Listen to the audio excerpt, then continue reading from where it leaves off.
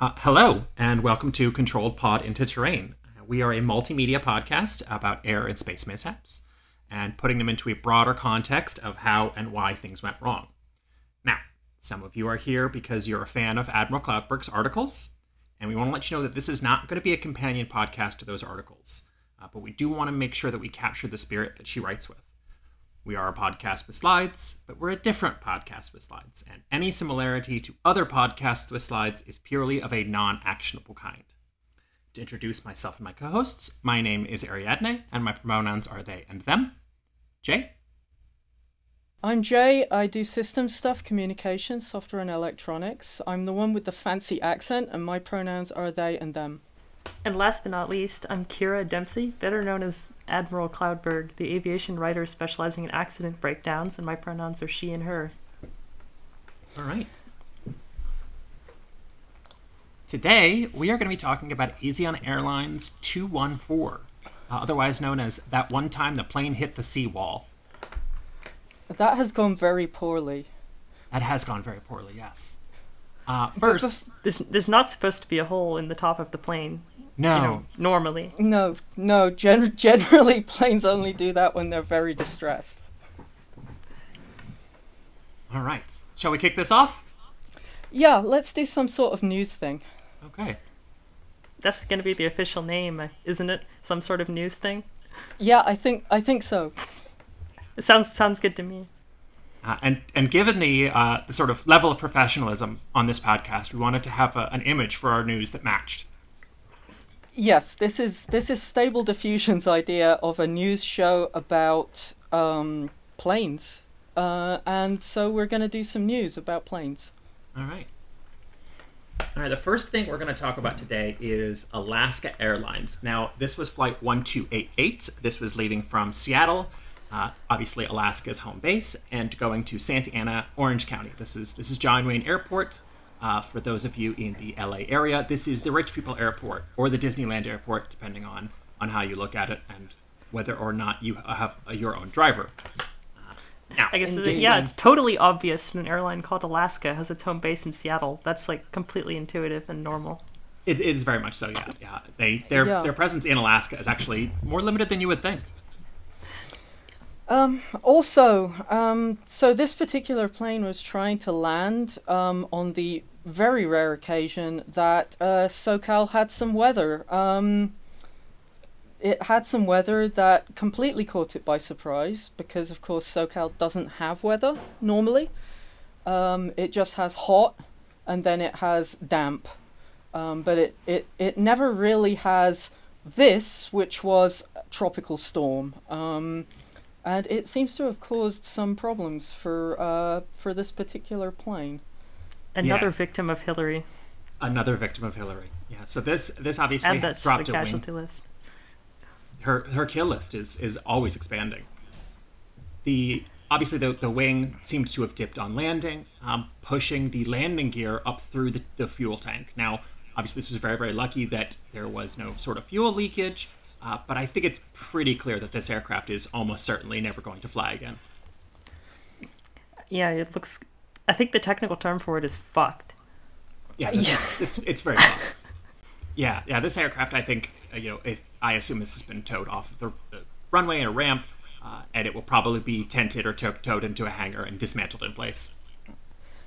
Yeah, I don't know how you actually go about moving a plane where... one of the landing gears has gone through the wing spar. I mean, it's not like you can just jack it up.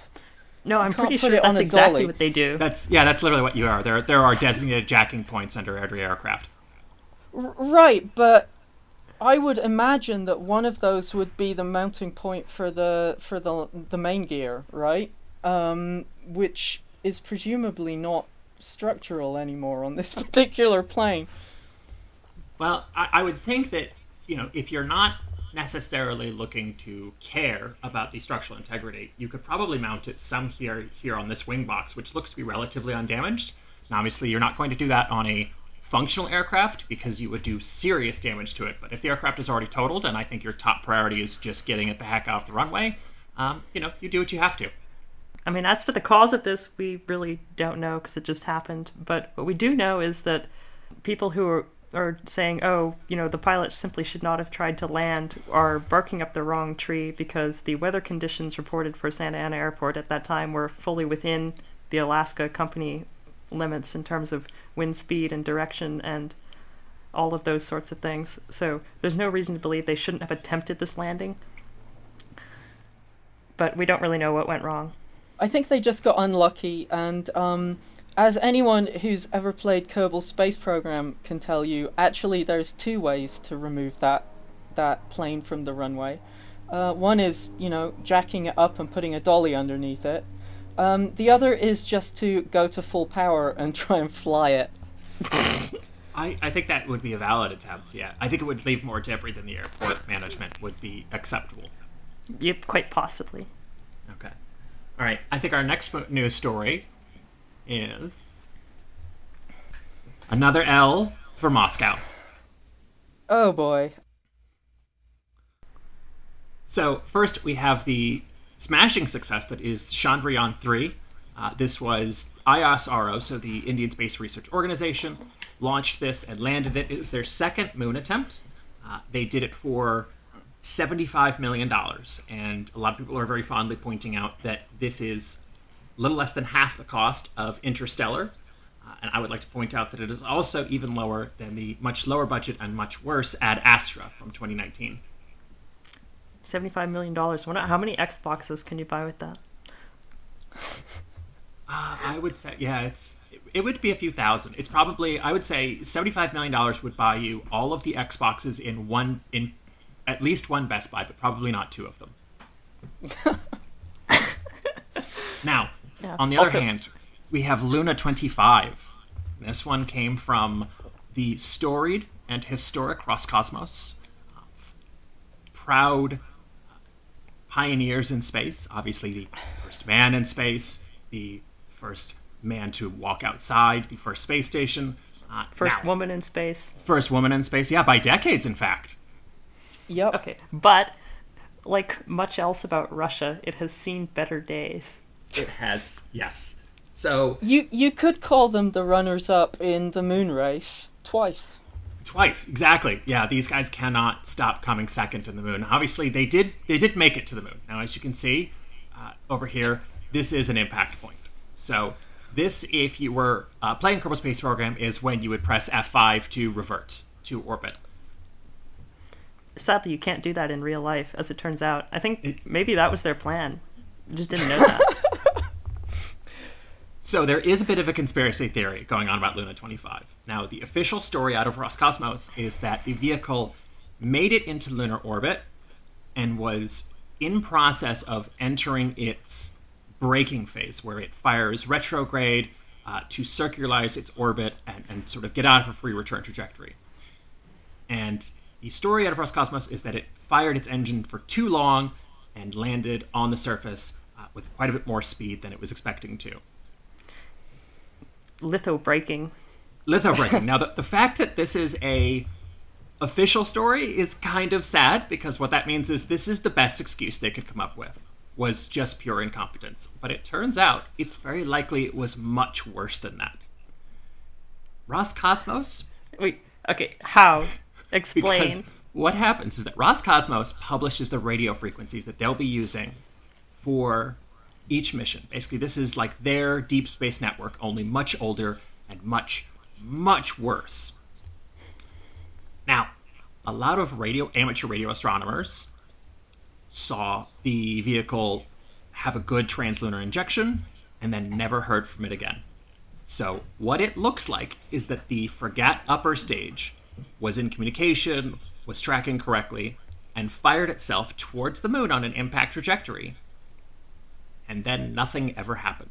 So it looks like the probe may have been dead either in orbit, or may have even been dead on the launch pad. That would be embarrassing. It never woke up, and it hit the moon at much higher than the 5 meters per second squared. Seems like one of your launch pad checks would be, is the probe working? Yeah, I mean, just to send it a is UL it text. turned on? Yeah. Also, I gotta say, I love how just by putting pictures of the two probes with flags on them, you've somehow made the Chandrayaan probe look like, Swole Doge, and the Luna 25 is clearly Cheems. Yes. Just from the positioning. We have accidentally made a Cheems meme. And of course, obviously up in here, you have Zelensky, who is relentless in taking down his targets. Yeah, they actually hit this with a cardboard drone, knocked it straight into the moon. Yeah, it's a lot of people don't know that. Interesting. We're taking a look at that. All right, and our last story is that the ALPA, so this is the Airline Pilots Association, this is effectively the union for all pilots in the United States, has come out with a statement saying that they will support a two-pilot cockpit forever. And they're completely correct. Yeah, they're completely correct, I think. Yep. We have absolutely no objection to this. Yep, okay, all right. No, and I want to explain why, for some people who are freaking out about, having one pilot in the plane, is so we have two pilots, because if something happens to one pilot, it's still totally possible to fly the plane safely with just that one pilot. But if you have only one pilot to begin with, then you have to prove that that the plane can fly itself with no pilots without any decrease in level of safety. And if you've ever seen a self-driving car, which I know there are plenty of San Franciscans in this podcast crew, I know we have, the technology is a long way away. Right, and I think that we're going to talk about fly-by-wire systems a lot on this podcast. A lot. And when necessary, I think we'll bring in experts from, whether they be software developers on the programming side or actual pilots who fly these aircraft. Yeah. But a self-flying plane would be a totally different beast than fly-by-wire, which is a control system. But, I think people have a sort of a false idea, I think, of how automated modern aircraft are. Yeah, they're perhaps not as automated as you think. Well, I mean, this particular one that you chose the picture of the flight deck here. This is an Airbus A380. It's the absolute acme in automation, right up until the point where one of its Trent 900 engines explodes, and suddenly the pilots get extremely busy trying not to crash the thing. Yeah, you got to be glad there were two pilots there and not one. Yeah, seriously. Yeah, I think that's the other thing to mention, is that it's not just the aircraft's ability to fly itself that is the issue at hand. It's the problem solving and cockpit resource management, crew resource management, I should say, that comes from having two people in the cockpit, and I don't think that's even possible to ever replace. Yeah, no, so I don't see the FAA ever approving single pilot operations for airliners. It's a pipe dream by, managerial people who don't understand airplanes. I think the very closest you will probably ever see is short haul cargo flights. I think of an hour or two, the types that go to places like Wells, Maine, or rural North Dakota to service them. I think those may one day go a lot to... of things like that are already single pilot. Yeah. If you're flying like a Metroliner or something, those are approved for single pilot operations with cargo. Yeah, most of your caravan flights are all going to be single pilot, especially if you're flying somewhere in the bush. But yeah, you're not going to have one pilot in your A380 anytime soon. Thankfully. Okay. Let's talk about Asiana Airlines. Is it any good? And on one particular day, it was not a great airline. It's What about the rest of the time? When they're not crashing. Well, I'll say that there are travel and frequent flyer podcasts. We are not one of them, so I won't comment. I know that they're a fairly well done airline. I think they get decent reviews, but I think we're going to talk about one time when maybe they weren't the best airline in the world. Yeah, 6 out of 10. The flight was totally good, but the landing was a little hard. Yeah, still better than Ryanair. Okay, so on this screen, we have a helicopter, headphones, hospital, a car, an apartment building, and a theme park. Now, Jay, would you mind taking a guess at what all of these items have in common? Ooh, is it that they're all made by the same family-owned conglomerate? They are indeed, yeah. This is this is a small portion of the products that are made by the Samsung Crime Syndicate. I'm sorry, the Samsung Family Corporation. AKA Chaebol. AKA Chaebol. Now, Jay, can you explain to us a bit about why Chaebol is and why 6 companies control one of the largest economies in the world? It's kind of strange. So South Korea has a relatively short past as a a democratic market economy. It's only really been that since actually the early 90s. Before that, it has been various different degrees of Dictatorship.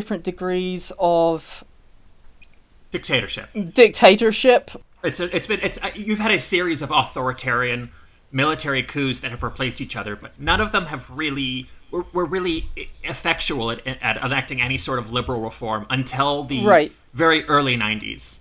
Right, so the very early 90s, they started reforming their economy a little bit, but the problem was that by that point, so much of the economic activity in South Korea had been sort of, well, if you look at the situation that currently exists in Russia, for example, where you have these oligarchs who own everything, and then the government has to sort of suck up to them because they control so much of the economic and industrial output of the country, that if any government was to try and go against them, then it would be really, really in big trouble. So you end up with this situation where there's a very few of these very large companies or groups of very closely related companies that are all owned by these same few families. It's different from a kairetsu that you have in Japan, because those are generally sort of conglomerates of businesses that have, many of them have existed for, hundreds of years. Chaebols tend to be newer than that. Korea doesn't really have such a long history of, empire and that kind of thing as Japan does.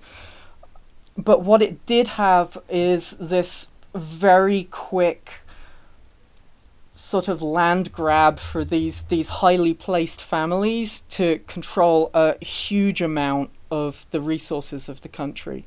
And it is quite a rich, sort of modern country in terms of the businesses and the industries that it supports. But in many ways, on a government level, it's still actually kind of a feudal state.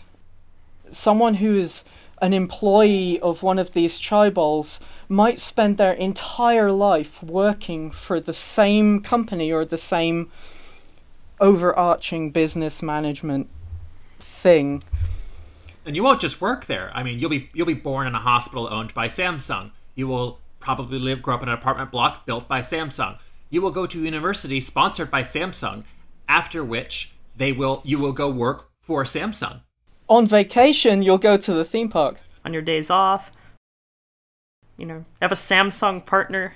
This is sort of a very real.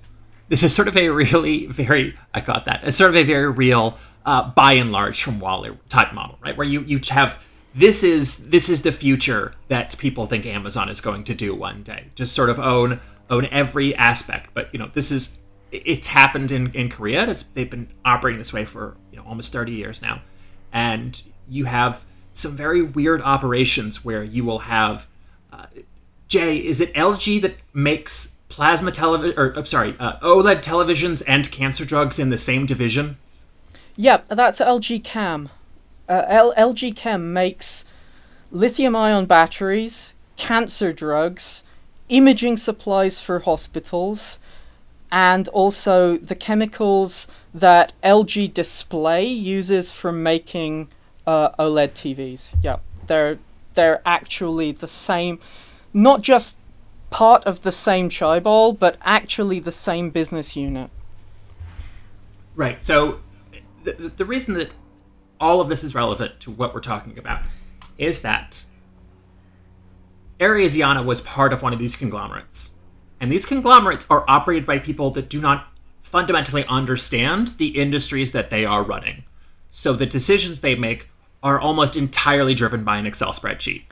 Right. So they'll hire people who have experience in, day-to-day running of an airline, but the executive decisions about, how is this airline going to expand? What are its priorities going to be? Those are being made by some guy.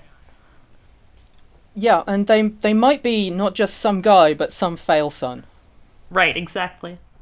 Yeah, I think if if you watch Succession, just imagine that. Just imagine the scene where Kieran Culkin doesn't understand how a rocket launch works and ends up blowing one up on a launch pad in Japan, and you kind of get an idea of how a chaebol works and how a fail son might end up putting an airplane in multiple pieces on a runway. Not that any of these pilots were, to my knowledge, failed chaebol sons. Well, no. We should say in a very legally correct way that we actually don't know anything about the people who run the Kumho group. The Kumho group was the chaebol that wanted to compete with Korean Air, KAL, which was owned by Hanjin Transportation.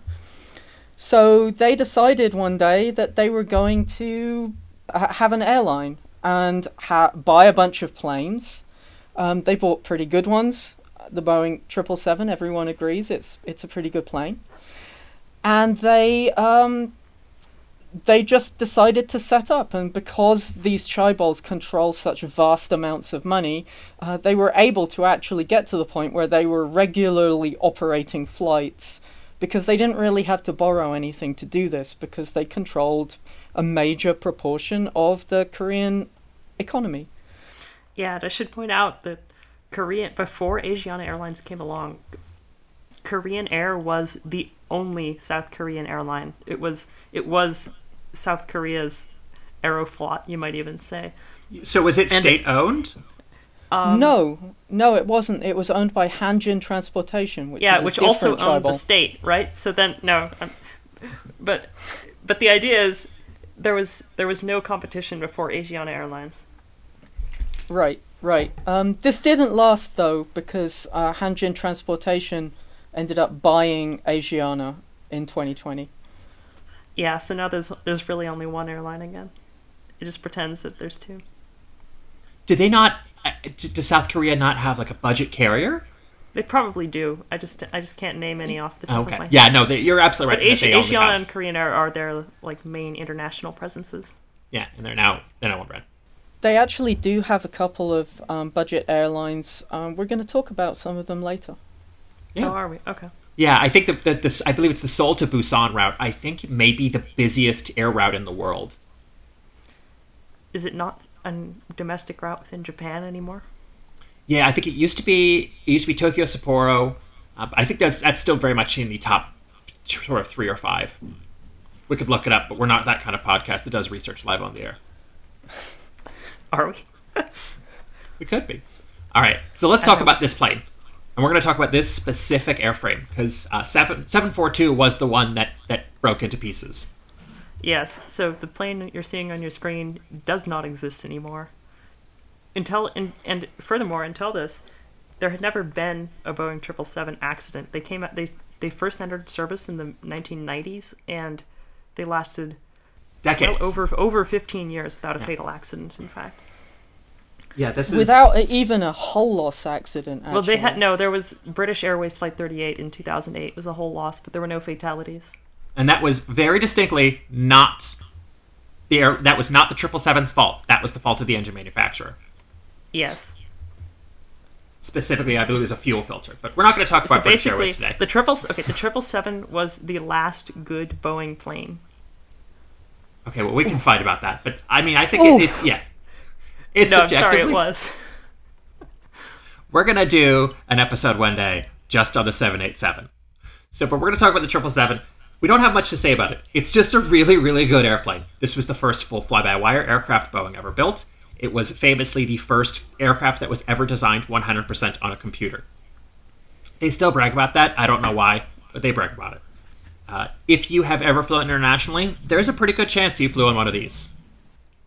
But not this one, because this one's I flew on one domestically, actually. But yeah, it's really a basic airplane. Wide body, two aisles, 2 engines, 2 wings, a tail.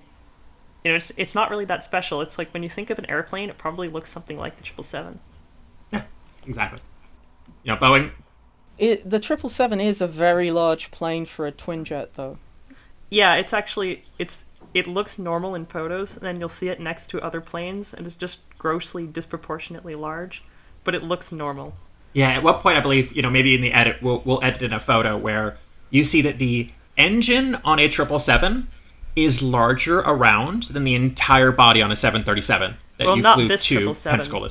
No, not this 777. But the newest one, yeah. Yeah. Obviously, the engines on this one got much, much smaller.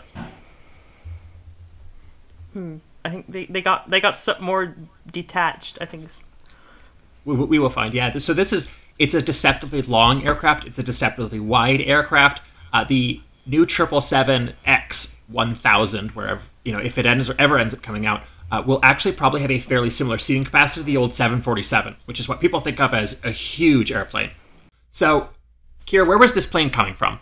And where was it going to? Asiana Airlines Flight 214 was a regularly scheduled flight from Seoul Gimpo International Airport to San Francisco International Airport in San Francisco, California.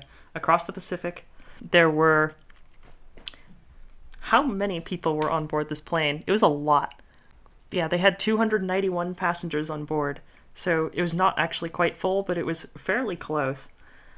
And they had a cockpit crew of 4, including 2 primary pilots and 2 relief pilots. So these pilots, they take shifts, right? Usually 3.5 or 4 hours?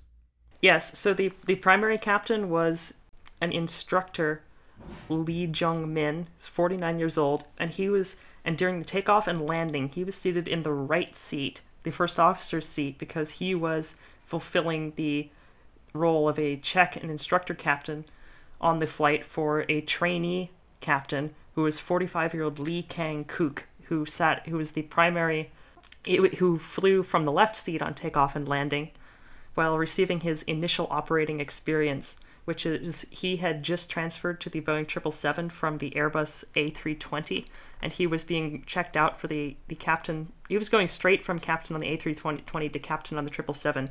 So he had just finished training, and he was doing his initial operating experience, where he flies regular line flights with real passengers under the supervision of an instructor who replaces the first officer. In addition to these 2, there were also the 2 relief crew. There was 52-year-old relief captain Lee Jung-ju and 40-year-old relief first officer Bong Dong-wan. So those 2 flew during the middle of the flight, and then during the approach, relief first officer Bong Dong-wan actually would come back into the cockpit to act as a third set of eyes, because the right seat instructor captain Lee Jung-min he has dual duties. He's the pilot monitoring, but he's also instructing, and that can be very distracting, so it's helpful to have that third set of eyes there to catch things that he may miss, because he is busy, monitoring the trainee captain's performance extra closely. In his case in particular, it was even more distracting on the grounds that this was actually the first time he'd flown as an instructor. Yes, he had never done this before. He had just finished being checked out as an instructor, and he had never instructed a trainee on an actual line flight before, and that's going to become important later. Yeah, but these guys were not necessarily, some of them were new to the airframe, but they were not necessarily new to being pilots. These are guys with thousands of hours of flying time, presumably, right, Kyra? Yeah, so even the trainee captain, Lee Kang-kook is his name, he had thousands of hours. I can't tell you how much exactly. Oh, he had over 9,000 flying hours, but he had only 43 on the Boeing 777, so he was about as new as you can get. Almost all his hours were on the Airbus A320. Yeah, and which is a much smaller plane. It's also an entirely different kind of aircraft, right? So, right, an Airbus to a Boeing is a massive differential, because you are going to a completely new fly-by-wire system, a whole new control system. We will also, at some point, when we talk about Airbus crashes and fly-by-wire, we'll have to talk about the different sort of levels of protection that Airbus offers in a way that Boeing does not. But basically, Airbus has a totally different philosophy of control of the airplane than Boeing does. Yeah. And that's what's really important. You don't need to know the details yet, but we may get into some of them. Yeah. All right. So, Jay, what are we looking at? This is the West Plan. By West Plan, I mean that this is the complicated set of aircraft movements that makes the three major airports in the San Francisco Bay Area, you can see them there, SFO, Oakland, and San Jose. They're all within 50 miles of each other, and as a consequence, movements of planes in and around the bay can get really quite complicated. Yeah, so it would be a lot simpler if you could just, come in and land at SFO from the west and, totally not have to think about Oakland and San Jose to the east, right? Except you can't, because there's a line of 800-foot hills immediately west of SFO, so it's not practical to land from the west. You have to come in either from the southeast or the northeast. So either directly from San Jose or directly from Oakland are where those runways point back to. And so, in fact, most traffic has to, especially traffic coming from the west to SFO, has to loop around the airport, dodging the Oakland and San Jose approach corridors, and then come back around and land on one of the two parallel runways from the southeast. This gets even worse if you have to do a go-around, because if there's any amount of traffic, and there is always traffic around SFO, it's a very busy airport with kind of crappy runways. If you have to do a go-around, you're going to get delay vectors, and you're going to have to go all the way around the pattern to make another attempt at landing. It could be half an hour, 45 minutes before you get your chance at landing again. Also, not pictured on this map, there are two major U.S. Air Force bases that would be within the boundaries of this map, and Moffett Field and Ames Research Center, which is a NASA facility and a civilian airport about 3.5 feet outside of San Jose. So this is an extremely busy air corridor with very, very narrow parameters on what operations can be done. Don't forget the airfield, the General Aviation Airfield in Palo Alto. There's one there as well. Yeah, so this is one of the factors that makes approaching San Francisco Airport challenging. But so one of the things that SFO is infamous for is when you're flying to SFO, you get vectored in hot and high, which basically means you are left to descend a little more steeply than normal, because when you loop around to pick up the approach path from the south into SFO from the southeast, you have to stay above the planes that are approaching Oakland, and then you have to drop quickly, and so you have to lose a lot of speed and altitude simultaneously, and that can be potentially tricky, which is something that is going to become important. The approach is also over water, which can make it difficult, especially if you're maybe in your period of circadian low, as you might be if you've just flown across the Pacific. You try and avoid this. That's why they have this 5-hour break in the middle with the relief captain and relief first officer flying the plane. But still, you don't necessarily sleep that well, and you don't necessarily feel all that refreshed while you're doing it, and that can make it very difficult to judge the distance, because water is kind of featureless. The other thing is that the western side of the city, the whole San Francisco Peninsula, is quite often covered in fog, and that can make it very difficult to orient yourself while you're approaching it from that other side, because you can't really see the city. You can't see the big sort of landmarks like the Golden Gate when you're approaching it from the other side. Yeah, so quite often SFO Airport is in the clear and they're doing visual approaches, but like everything from immediately west of the airport out is completely socked in with zero visibility.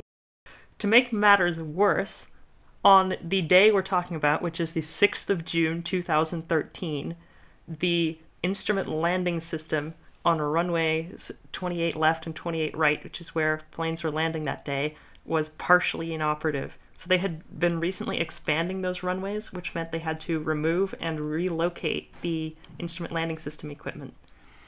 And they had, by the time that this takes place, they had only put back in the localizer, which provides lateral guidance to align with the runway automatically. They had not put back in the glide slope, which provides vertical guidance.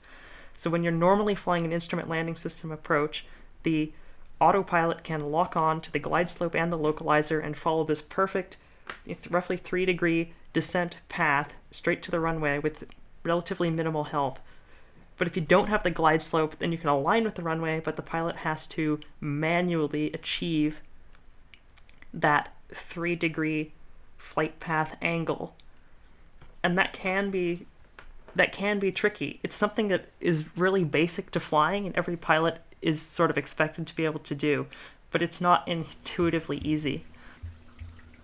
And you may not have done it quite recently, because a lot of airlines actually mandate that you use as much of this automation as possible. Or at least they did at that time. Asiana Airlines did. They said all automation, automation must be used to the fullest extent. So trainee captain Lee Kang-kook, he had never actually flown an approach in the real Boeing 777 without a glide slope before. He had never done it. He had maybe done it in a simulator, but that was it. What gets even better is that the two runways, 28 left and 28 right, at SFO are actually too close together. They're less than 300 feet centerline to centerline. And so, as a result of that, simultaneous operations of these two runways are only allowed if the full ILS is operating. Which means that traffic was even more backed up than usual that day. Because San Francisco is famous for doing those simultaneous approaches where it looks like the two planes are in formation flying all the way down to the ground. And that helps, obviously that being able to do that near doubles the capacity in terms of airplanes per hour that can be landed at the airport. So this was, there was some pressure to not screw this up, because you would have to go way back in line, even worse than usual. And of course the go-around is very spicy because of those 800-foot high hills. And if you don't have perfect guidance, you might end up buzzing Daly City or San Bruno, as has in fact happened in the past. Yes, I used to live in Daly City, and I could see those planes coming fairly low overhead all the time. But usually just after takeoff, I never saw any super low on a go-around or anything like that. Should we talk about the autopilot a little bit? So let's set the stage. So it's the middle of the day, it's sunny, and except for the fog that is covering over San Francisco. So Lee Kang-kook, the trainee captain, is in the left seat. Instructor Captain Lee Jung-min is in the right seat, and Relief First Officer Bong Dong-won is in the observer seat. So they come around. They are discussing, what San Francisco landmarks can we see? This is Lee Kang-kook's first time in San Francisco as well. So he's like, is that the Golden Gate Bridge? But he's pointing at the Bay Bridge, and Lee Jung-min is like, no. They are vectored in around to the southeast of the airport for what they expect to be a visual approach to runway 28 left, using the localizer but no glide slope. And if you remember the West Plan slide from earlier, it's the teal line. Yes. So yeah, that one. So they get to about 6,000 feet, and they're starting to line up with the localizer, and so far so good. Now, once they are aligned with the localizer, they need to maintain that 3-degree glide slope. So how do you do this? And this is a thing called energy management, which is basically you keeping the plane on the glide path you want and at the speed you want, and doing both of those things simultaneously is what makes it so tricky. When you descend, normally, you are turning potential energy into kinetic energy, which will cause your speed to increase. But you have just come from cruising speed, and you want to get down to landing speed, so you have to both descend and decelerate. You have to time all of your configuration changes in order to progressively increase drag on the airplane faster than the descent attempts to cause your speed to increase. So there's this constant balancing act that goes on.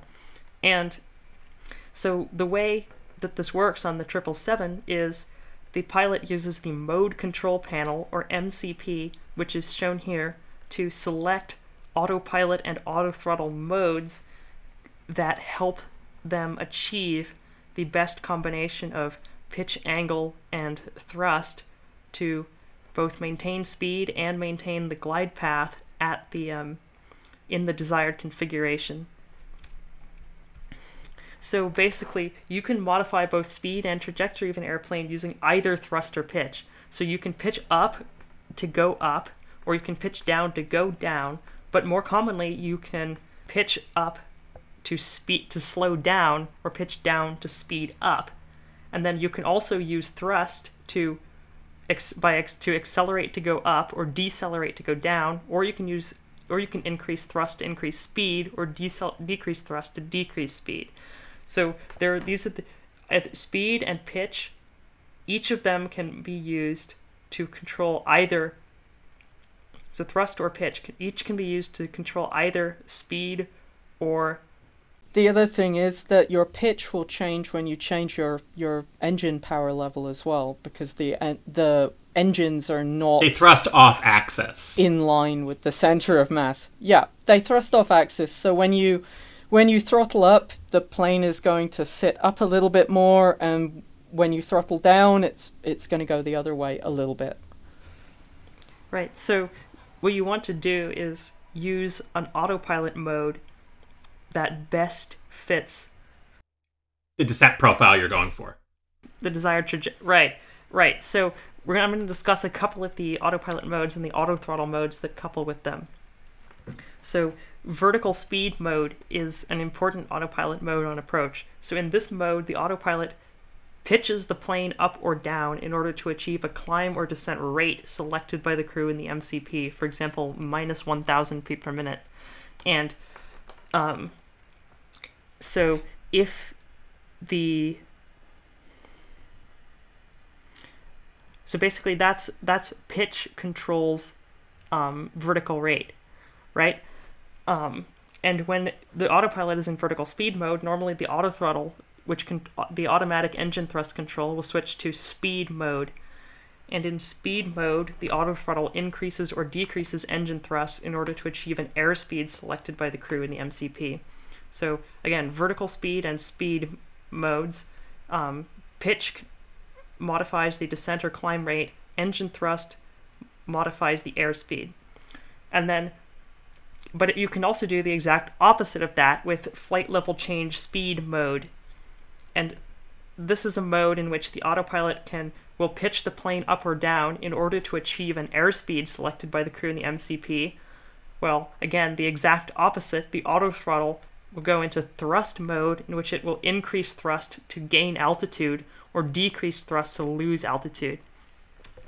And so in flight level change speed mode is primarily used for exactly what it says, changing flight level. So if you're at like 20,000 feet and you want to go up to 25,000 feet, you can enter 25,000 feet in the mode control panel, select flight level change speed mode, and the airplane will the autothrottle will accelerate to climb to that altitude, while the autopilot modifies the pitch of the airplane to maintain the same airspeed. And the vertical rate is not directly controlled. But if you want to directly control the vertical rate, that's what you use vertical speed mode for. So thinking about this, the vertical speed is one leg of a right triangle, and the horizontal speed is the other leg, and you want the hypotenuse to be at 3 degrees. Yeah, and it sounds like, Kyra, like what you're doing with this panel is kind of the way you described, is there is a way to tell the aircraft what you want it to do, go up or go down, go up or, and another that tells you how to do it. So either with, presumably, the elevator trim or the throttle. So here's what I want you to do, here's how I want you to do it, right? So is it, you basically have four squares on a Punnett square? Yep. So the pilot will typically do a few things during this approach. They will select vertical modes, and they will enter airspeeds and altitudes using the airspeed and altitude windows in the mode control panel. And the auto throttle will typically change mode automatically. The pilot, during a normal approach, the pilot won't be manually switching the auto throttle, or they shouldn't be, because the auto throttle will change modes automatically to complement the autopilot vertical mode that you have selected. So then, sorry to interrupt, but will these work on any sort of auxiliary systems? Meaning, will the aircraft deploy its own flaps or the spoilers? No, it will not. You have to do that. Okay. So then last but not least, there's another auto throttle mode that's not thruster speed, and that's called hold mode. And this is basically, this just means the auto throttle motor is disconnected from the thrust levers, so it can't make any inputs. So unlike on an Airbus, on a Boeing, the way that the auto throttle works is it has this motor that physically moves the thrust levers for you, and then that modifies the engine thrust. But in hold mode, that motor is disconnected from the thrust levers, so it just can't do anything. And the way that hold mode, you can get into hold mode is, well, there are basically two main ways. One of them is if the pilot overrides the auto throttle and moves the thrust levers manually, the auto throttle will enter hold mode, because then it's clear that the pilot wants to make inputs themselves and not the auto throttle. And the other way is if the vertical mode is flight level change speed, thrust levers are determining whether you go up or down, right? If you're in flight level change speed and the selected flight level is so far below your current flight level that the auto throttle pulls the thrust levers all the way back to flight idle, which is the minimum flight thrust position in flight, then it will also enter hold mode, and it will just leave the thrust levers there at flight idle until some new mode is selected, or until the MCP selected altitude is reached. So if you're in flight level change speed and you've selected an altitude 5,000 feet below you, the auto throttle will pull the thrust lever back to hold mode, and the plane will just descend in an open descent until it approaches 5,000 feet. Then it will wake back up, and the auto throttle will come out of hold mode and accelerate the thrust levers to level you off. Okay, I think we understand that, but surely the pilots weren't just told, hey, land on this runway. There has to be a procedure for doing one of these landings without a glide slope, right? So, yeah, they're flying a visual approach, which is literally just you... I see the runway. It's over there. Yeah, you see the runway, and then you try to descend at the appropriate... with the appropriate flight path angle, again, about 3 degrees. And it's like, you just do that. You have fairly good leeway in terms of how, although there's usually a correct answer. So but we're going to get into that, what the pilots actually did versus what they probably should have done. So again, let's go back to the flight itself. Right now, we'll pick them up as they are descending through 5,300 feet. And they have just come down off that hot and high approach because they're going over the top of the approach path into Oakland. So they're in flight level change speed mode to descend to their cleared flight level. And the auto throttle has pulled the thrust levers all the way back to idle to make that descent work. So the auto throttle is in hold mode. And the pilots have selected a target speed in the mode control panel of 212 knots. And the autopilot is maintaining this by pitching up or down to modify their speed. So it's at this moment that they are told by the air traffic control, hey, could you reduce airspeed to 180 knots to keep your place in the approach pattern without overrunning the aircraft in front of you. So this is a pretty routine request, and it wasn't an extreme request or anything like that. So immediately the trainee captain, Lee Kang-kook, he reaches up to the mode control panel and he dials in 180 knots as the target airspeed. So to slow the plane down, they're in flight level change speed mode. To slow the plane, the autopilot is going to do what? It's going to pitch the nose up So it does. And immediately this causes them to begin ballooning above that 3-degree glide path. And this is a problem because they had discussed, okay, we want to cross the waypoint Duyet at a distance of 5.4 nautical miles from the runway at an altitude of 1,800 feet, as shown in this slide. And, now they have this handy feature on their navigation display which shows them exactly what trajectory they have versus the ideal 3-degree glide path, and it's clearly showing, hey, you're going to go above it. You're going to go way above it. So what do you do in this situation? The correct answer is you need more drag on the airplane because the thrust levers are already at idle. You can't reduce thrust any more than it already is. And if you want to decelerate to 180 knots without going above the glide slope, you need to increase drag on the airplane by deploying the speed brakes. But they don't do this. In fact, the pilots are not going to deploy the speed brakes at any point during this approach, which is very interesting. I've had pilots ask me, why does this keep happening? Why does it seem like in some of these crashes, pilots just doesn't ever seem to occur to them to deploy the speed brakes? And we really don't know. But they did not. Now, Kyra, can we talk about what it means to get behind the aircraft, right? So we've kind of touched on energy management, right? So you have potential energy if you have altitude, you have kinetic energy if you have forward speed. And we're constantly balancing that. And obviously jet engines, they don't respond immediately. Now, some of you drive gasoline cars, some of you have electric cars, which are even more responsive, but you're sort of used to, you push the gas pedal and it moves immediately. Jet engines do not do this. From the time you give them a command to the time they are providing the amount of thrust you've requested can be a few seconds. And that's going to become relevant very late in this flight. Very late in that flight. It's not relevant yet. Exactly. Yeah. But we're going to talk about something called getting behind the aircraft. And obviously, as Kyra's going through this is an energy management equation, right? You need to bleed off energy and turn that into friction and heat, and you need to descend the aircraft. And you sort of always need to be planning ahead because you sort of, every action has an equal and opposite reaction. If you speed up, you will gain altitude.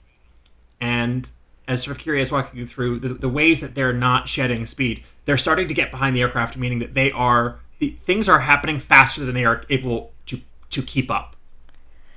Right, and this begins to happen once, you're off course, and now you have to play catch up to try to get back on course, but things are continuing to happen at the same rate that they normally do with this added task on top.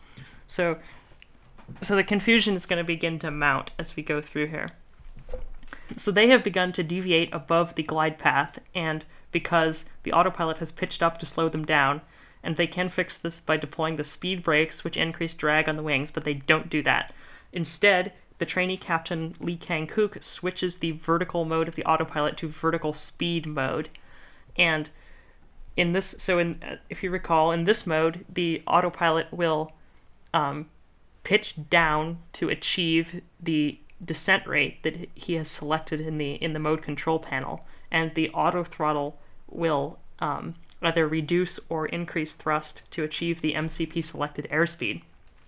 So this isn't going to solve the problem because the autopilot is going to begin pitching down to achieve the descent rate he has selected, which is minus 1,000 feet per minute. But the auto throttle has already pinned the thrust levers at idle, which is the lowest they can go.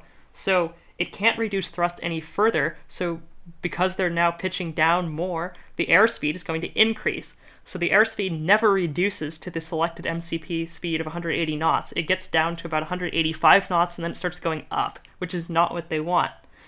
And are they discussing in the cockpit, right? So are we using CRM? Are we trying to figure out a problem? No, not really. There's not really. So there's basically a discussion that's like, somebody says, "Hey, you're high," and Lee Kang-kook goes, "Oh, I'm high? Okay, I will descend more." That's the extent of the CRM that's going on here. Okay, and do we think, what's the culture inside the cockpit? Because I know we have a rookie captain on an entirely new airframe that he's very inexperienced with a Czech airman, right? So this is a person that he knows is grading him. It's effectively holding a clipboard, right? Yeah. and he's obviously nervous about, can he do it right? But then the instructor is also himself uncertain of what his own role is, because it's his first time instructing. And so, he's like, how much, he's probably thinking, how much guidance do I give him? Do I tell him, no, you're doing it wrong, you should do it this way? He doesn't really give very much guidance. He's sort of watching as the trainee captain Lee Kang-kook, makes these mistakes. And it's not totally clear whether the extent to which he's aware of them, but he's probably aware to some degree that, he's not doing things right. But he's not saying anything. He's just quietly grading. And so anyway, they begin trying to extend the flaps and landing gear, because these both also substantially increase drag, because their speed is now increasing with the thrust levers at idle.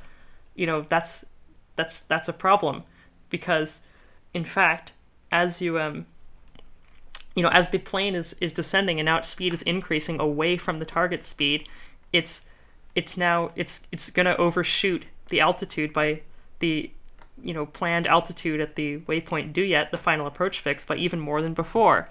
Because if you're going faster, you need to have a higher descent rate in order to achieve the 3-degree glide path, just because you're covering more ground in less time. So you need to descend at a faster rate, obviously. Now, so you have to increase drag. They increase drag by deploying the landing gear and beginning to deploy the flaps. And this isn't enough even by itself, so Lee Kang-kook also increases the vertical speed to minus 1,500 feet per minute. This is immediately after he says, okay, I will descend more. So now they actually start descending at a pretty good clip. They are descending toward the glide path. They're quite high above it, but they are coming, the trend line is good. And their speed is decreasing. So it's like, okay, we're back on track, right? But this is where Lee Jung-min, the instructor captain, suddenly comes in. He says, change your vertical speed back to minus 1,000 feet per minute. Because he thinks, we're getting pretty close to the 3-degree glide path. We should not be descending this quickly. And it's not entirely clear to me why he did this so early, but it was too early to do this. They had not reached the optimal glide path yet, and in fact, when Lee Kang-kook put the MCP vertical speed back to 1,000 feet per minute, minus 1,000 feet per minute, they started buoying up above the optimal glide path again, which was predictable. Yeah, the official accident report doesn't actually go into any real detail behind why did he make this call at that moment. But I think he may have seen, okay, we're finally in a relatively high drag condition, but we need to get on with extending the flaps more. And the flaps are airspeed limited. So, each notch on the flaps that you extend, you have to be below a certain airspeed, or else you will overspeed the flaps. You'll potentially even damage them. So at one point here, they're decelerating, and the trainee captain, Lee Kang-kook, calls for more flaps, and Lee Jung-min says, I can't give you that because we're flying too fast.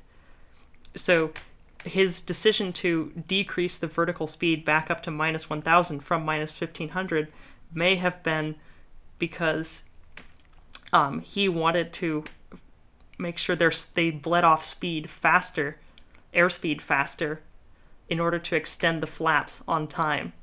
Because obviously if you're descending at a higher vertical speed, your airspeed is also going to increase because you're trading more potential energy for more kinetic energy. So he did this, and he was able to extend the flaps more, but now they're too hot. They're on track to be too high again. They're still going to overshoot the runway. And so what happens next? They cross the Duyet waypoint at 2,250 feet instead of 1,800 feet like they wanted. So they're 450 feet too high at the final approach fix. And at this point, if you're 450 feet too high at the beginning of the final approach phase, call a go around. Yeah, you should go around. I mean, you can in some. It is physically possible to salvage an approach after that, but you shouldn't. It's not always possible. And sometimes, you end up digging a bigger hole for yourself.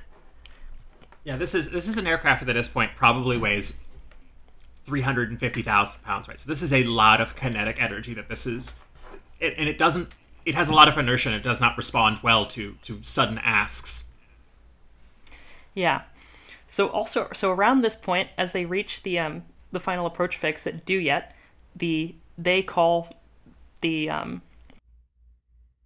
decide, they realize, it's time to set the MCP target altitude to the go-around altitude in case we have to go around later. And this is standard procedure on every approach. Ominous. You set the you set the target go-around altitude, which for this approach into SFO is 3,000 feet. You set that in the MCP window. And at this point in the approach, as in fact they are, the vertical mode of the autopilot should be vertical speed, with a negative descent rate selected. So, and if you're in vertical speed and descending and you select an MCP target altitude that's above your current altitude, it's not going to do anything because in vertical speed mode, the vertical speed takes priority. So if the autopilot isn't suddenly going to ignore the fact that you want a negative vertical speed in order to climb to the selected MCP altitude. It's just going to ignore the MCP altitude, and you're going to keep descending, which is in fact what they wanted it to do, and that's why you can set the go-around altitude in advance. And the purpose behind doing that is so that if you suddenly have to go around, you can select go-around mode, and the autopilot will automatically climb the plane to 3,000 feet, the go-around altitude, without you having to even think about it. And so, everything is fine with that, right? But we're about to get back to that in like a few seconds here. So they're still above the glide path. The trainee captain calls for flaps 30 to... you progressively increase the flap angle as you slow down, and right, so you can maintain lower speed flight and increase drag and bleed off your speed, right? But the instructor captain says, no, I can't give you flaps 30, we're too fast, still. So at this point, the trainee captain, Lee Kang-kook, he needs to do something about this situation. So what does he do? He gets the incredibly genius idea, I'm going to select flight level change speed mode. And why? And we still have not... For the love of God, why? And nobody has found the spoiler handle yet. No, nobody has touched the spoiler handle. In fact, no, nobody touches the spoiler handle this entire flight. So what he really needed to do right now, if he was going to try to salvage this approach, which he shouldn't have, but he could have, maybe, if he was good, was deploy the speed brakes, increase drag on the plane, bleed off that speed, and then you can get flaps 30, and that'll increase drag even more, and it'll be this nice positive feedback loop that gets you slowed down nicely to where you want to be, while also descending to where you want to be. But he doesn't. He selects flight level change speed mode, and this is just a terrible idea, and we don't really know why he did this. Like, in interviews after the accident, he said, well, I thought, if I selected flight level change speed mode, then the auto throttle would decrease thrust more, but that's obviously impossible because the thrust levers were at flight idle. They couldn't go any lower. They'd been at flight idle this entire time. So that logic never made any sense to me. But so we don't really know why he did this. But he selected flight level change speed mode, and obviously, what does that do? The autopilot in flight level change mode goes, okay, what is the MCP target altitude? Oh, it's 3,000 feet. That's above current altitude. Therefore, we must climb. That's the wrong direction. You're going the wrong way. Yes. So the autopilot pitches the nose up to climb to 3,000 feet. It's slightly ironic that if he'd just let it do it and did a go-around, everything would have been fine. Yeah, we're going to use this phrase a lot on this podcast, but this would have been the perfect time to just call for a go-around. And listeners, a lot of airlines, in fact, I would say the majority of airlines at this point, have what's called a no questions asked go-around policy, which means that if the captain of an aircraft or the pilot in command calls for a go-around, that's the end of the discussion.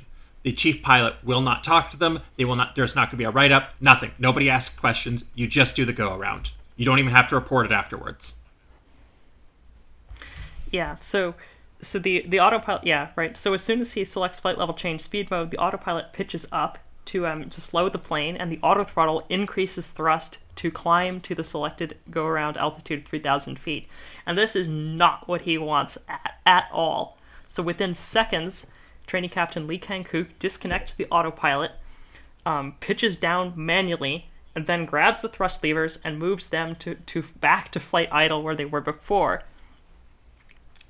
So as soon as he does this, the plane actually begins to descend fairly rapidly because he is pitching down more than the autopilot was, and he's got the thrust levers back to idle, and they're in a fairly high drag configuration now with all these flaps.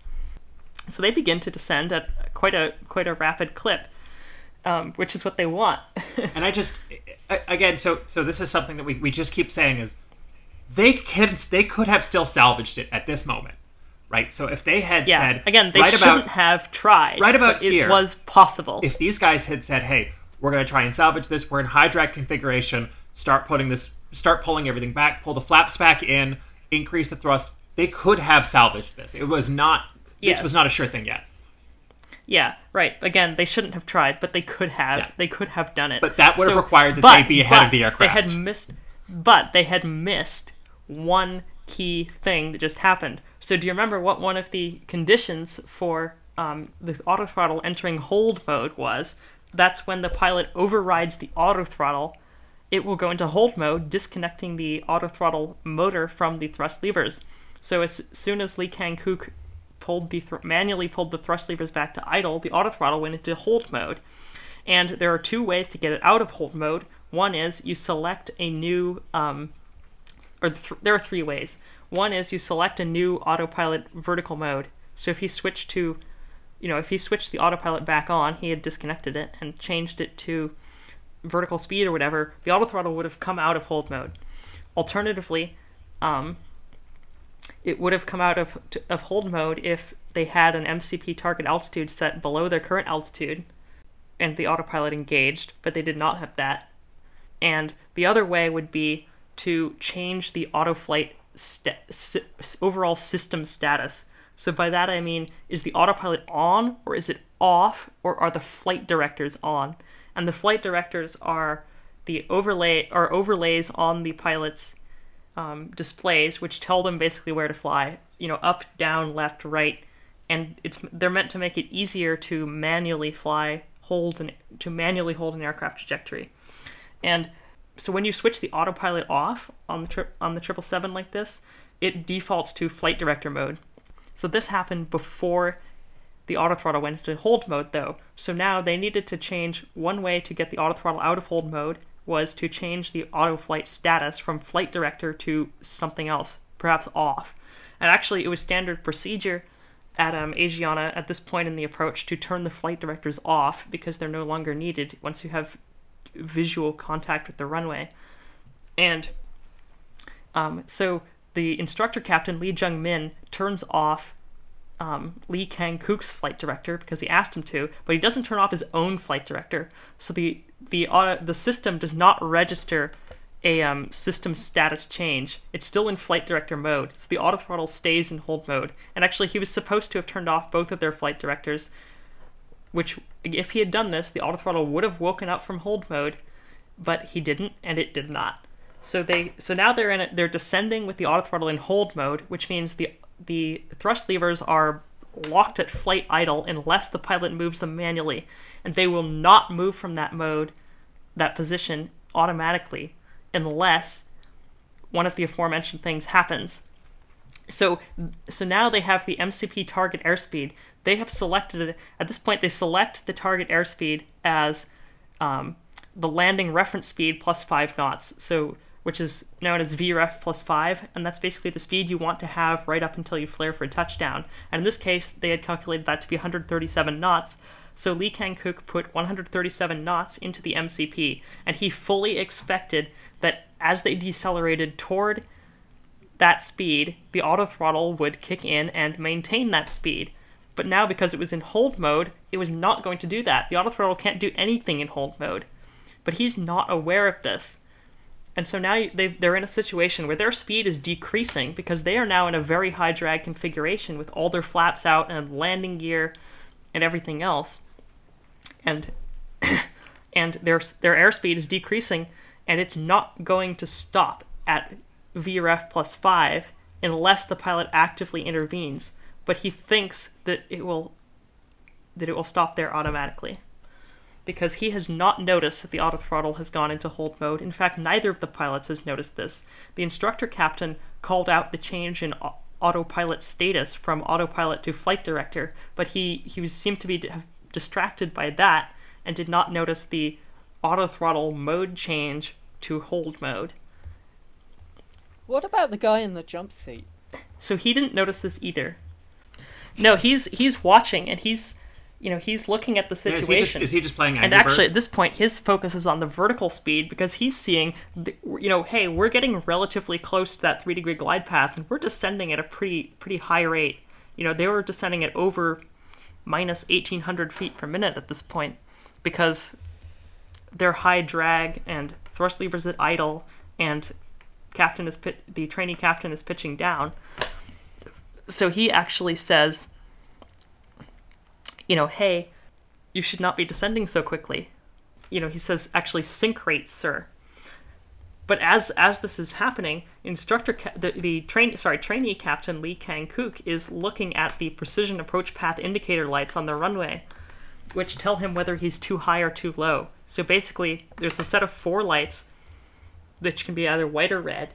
If 2 of them are white and 2 of them are red, great, you're on the 3-degree glide path. If they're all red, you're too low. If they're all white, you're too high. 3 white and 1 red, you're slightly too high. 3 red and 1 white, you're slightly too low, right? So he's looking at this, and he's seeing, we are very high right now. He was seeing 4 white lights. And so, he really wanted to keep descending more.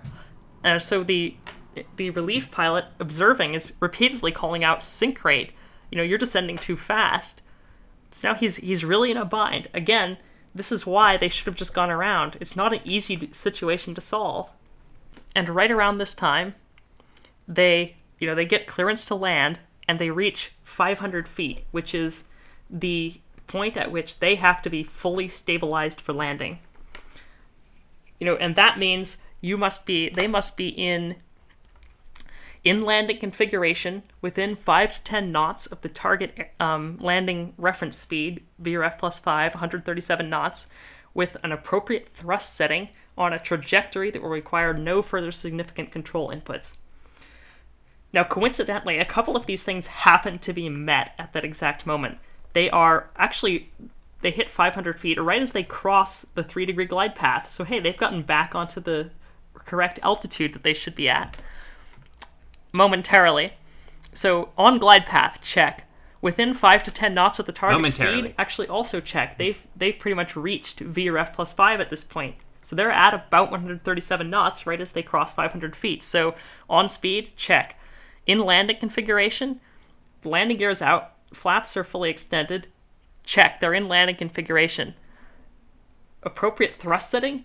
No, they do not have the appropriate thrust setting. At this point, when you're in a high drag configuration like this, with all landing gear and flaps fully out, you actually need a fairly high thrust setting to be able to maintain the 3-degree glide path. Whereas earlier, they weren't even able to maintain the 3-degree glide path with the thrust levers at idle. That was because they didn't have any drag on the airplane. They didn't have any flaps, landing gear, anything. Now that they have all of that, the drag is so much more. They actually need a fair amount of thrust to maintain that glide path. But they don't. So that is strike. That's not a stabilized approach.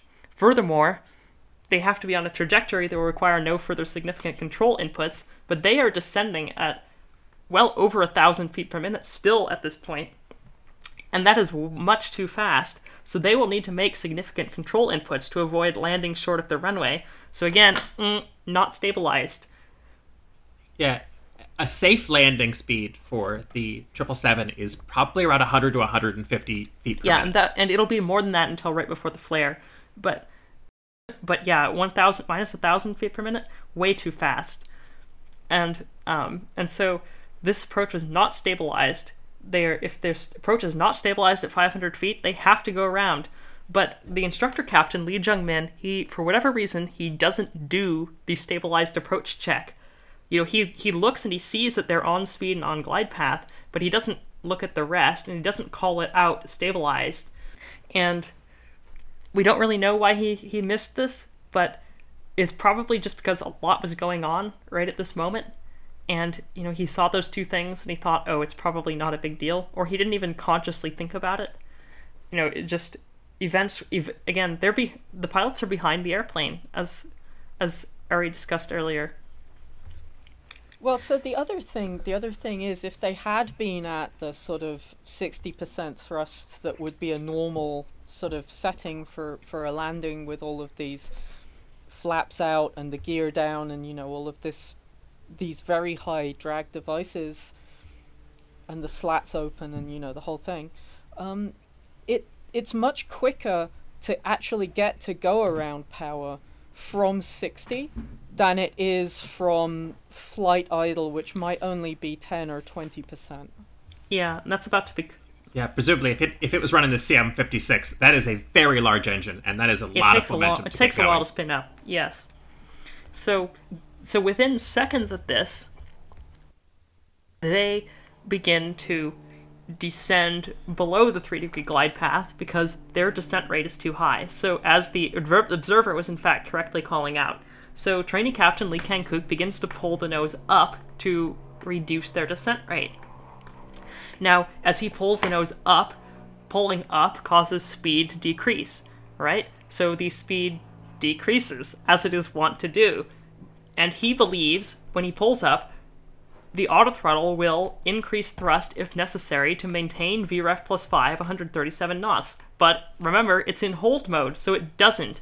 So as he pulls the nose up, their speed begins decreasing well below VREF plus 5. And yet when the speed is now this low, pulling up isn't as effective. And they continue to descend below the glide path because the plane does not have enough kinetic energy to climb, even if he's pointing the nose up. And in fact, do we know why Lee Kang-kook did not, at this point, just take manual control of the throttle and push the levers forward? Because he fully believed with every last bit of his heart, the autothrottle was going to do that for him, literally. He was so conditioned to believe that the autothrottle will maintain, under all circumstances, the MCP selected airspeed, that it simply didn't even occur to him that it might not, right? And he wasn't even looking at the thrust levers. He probably doesn't even know where they're positioned at this point. Is that different from the Airbus that he's used to flying? Yeah, in the Airbus, yes, it will always maintain a minimum airspeed. And thrust also works quite a bit different on the Airbus. Basically, the pilot selects a thrust sort category, of a zone, you might say. And then yes, exactly. You select a thrust category, and then the aircraft will use a combination of throttle and elevator trim to maintain the speed that you request. Trim, probably. But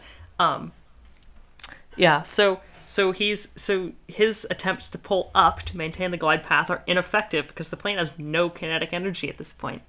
So they're now descending too low, and he looks at the precision approach path or indicator lights, the PAPIs, and now they're displaying 1 white and 3 red lights, indicating he's below glide path. So he pitches up even more, but this makes the situation even worse because when he's pitching up and they don't have enough thrust to actually, go up, he's just increasing the angle of attack, the angle of the plane into the airstream, which causes even more drag, which means they lose even more speed.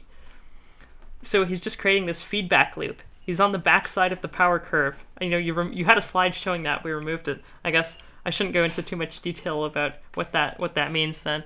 But I think we do need the next slide, though. Yeah. So he's pulling up, and the automated voice calls out 200, and their airspeed is now 122 knots, which is 15 knots below the MCP target airspeed. and they're still descending at 900 feet per minute with their noses. They have their pitch angle is more than 7 degrees. Their angle of attack is even higher than that. They still have most of a mile to go until the runway thresholds. This is not a situation you want to be in. This is a situation where you need to go around immediately or there is threat to life and limb. This continues to develop. The PAPI now shows 4 red lights indicating they are dangerously low. And so what does Lee Kang-kook do? He pulls the nose up even more. But he still doesn't increase thrust because he still fully believes he doesn't have to do that. And so the instructor captain now also sees, hey, we have 4 red PAPI lights, and he glances down at his airspeed indicator and sees only 120 knots. And he's confused because he also thinks the autothrottle should have automatically held their speed at 137 knots. So he's like, the autothrottle malfunctioned? Even he doesn't realize, hey, we're in hold mode, and in hold mode, the MCP airspeed doesn't do anything. So he just calls out, it's low. And what is it? Does he mean the airspeed or does he mean the altitude? Nobody knows. Well, I mean, they're both low. Both. Right? Yes. You are the concept of low right now. He calls out, it's low, and Lee Kang-kook says, yeah. And he doesn't do anything. He just says, yeah. Yeah, exactly. So nobody has advanced the thrust levers. And then, at that point, a quadruple chime sounds indicating abnormally low airspeed, because they're now down to 114 knots at 124 feet above the water, descending at 600 feet per minute with half a mile to the runway. So basically, they are on track to impact San Francisco Bay imminently. And the automated voice calls out 100. That's the ground proximity warning system. And then suddenly, Instructor Captain Lee Jung-min has like a heart attack. He's like, speed. We're too slow. We're too low. We're going to crash. And the trainee captain isn't doing anything about it. So he immediately grabs the thrust levers and he pushes them to full power immediately and says, go around. Oh shit, go around. But at this point, it's already too late. In fact, later the calculations would show the last point at which they could have successfully executed a go around without striking the ground was at the moment of the quadruple chime, the low airspeed alert, which was about 11 seconds before impact. And he advances the thrust levers to full power 7 seconds from impact. And it takes 8 seconds to spool up from flight idle to full power on these engines, as you guys were saying earlier.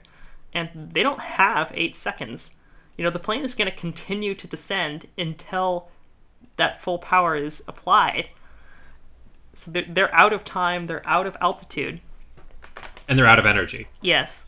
And so you have these last moments of the cockpit voice recorder. Oh shit, go around. 20, go around. 10, oh. I also like the sound similar to stick shaker lasting for approximately 2.24 seconds, which you would generally take that as a warning that you're about to crash the plane, right? You would, yes. You should. Did this could this been prevented if we had taken Jay's suggestion to fit all aircraft with JTO bottles? I suggested afterburners. Afterburners. Well, I don't know, how fast would afterburners have changed the trajectory of this airplane? I think it had bought it a couple of seconds. I don't think afterburners really work when you're at flight idle, though. No, not really. Yeah. So I guess then we are down to JTO bottles. Yeah, I don't know how many JTO bottles would you need to take a 777 that's flying at 114 knots at 100 feet above the water and push it upward? Probably a lot. At least 3. Didn't they try and do that in Iran that one time with a C-130? Yeah, they tried to get a special operations C-130 to land and take off in a soccer field, and they had the engineering right. But when they did a test flight, it triggered something like a half a second too early and basically thrust the aircraft straight down into the ground. It broke up, and they did not try again. Then we had Operation Eagle Claw, which was a disaster, and maybe that'll be a different episode. Yeah, so, I don't know, JTO rockets, questionable. We'll put a pin in that. Look, I am absolutely on board with anything invented by Jack Parsons. You know that. True. Yeah, no, I think rocket science and cult sex are really the two bedrock foundations of this podcast. You don't know if sex magic can get you to the moon or not. You haven't tried. Jack Parsons was doing that science. And we thank him. He is a hero to us. Right. So when the cockpit voice recording says sounds similar to impact, and it is similar to impact because it is in fact the sound of the plane impacting. So the tail first grazed the water, which sent, a lot of passengers realized they were in trouble even before this, but they were really in trouble now. The tail grazed the water for a few seconds and then plowed directly into the 3-meter-high stone seawall at a speed of 106 knots. So that's like, what's that? That's like 130 miles an hour or something? Yeah, thereabouts. Yeah. Basically hitting a brick wall. Yeah, at 130 or a miles concrete an wall, hour. in this case, literally. Yeah, it was very big bricks. But it's actually a concrete cap on top of enormous volcanic rocks. Yeah, and so this totally obliterated the concrete cap and actually dug those big boulders up and threw them several hundred meters down the runway. So the tail section broke off, the plane slammed down onto its landing gear and engines. Landing gear and engines failed and ripped away, and then the plane started sliding on its belly with no tail section. It did a nearly 360-degree pirouette off of the nose and one wingtip. As you can see in this second still from this security camera footage, the plane is sort of back in the air. Do we know what? Not exactly go around capable. No, what was digging it at this point? The left wingtip. Okay. Yeah. So I think it's safe to say at this point this is too late for a go around. This is possibly too late. So yeah, the plane sort of did this dramatic, violent pirouette up into the air, and then it spun nearly completely around and then slammed back down very hard. This was a lot of G's. And then slid almost immediately to a halt in the grass beside the runway. Ari, I'm not an aeronautical engineer. I'm a different kind of engineer, but correct me if I'm wrong. This is going to void the warranty on that airframe. I do believe so. Yeah. I think this Magnus and Vox does not cover something of this magnitude. I believe this would be operator error. Yeah. Yeah, I don't know. This may be beyond the capabilities of speed tape to do anything about.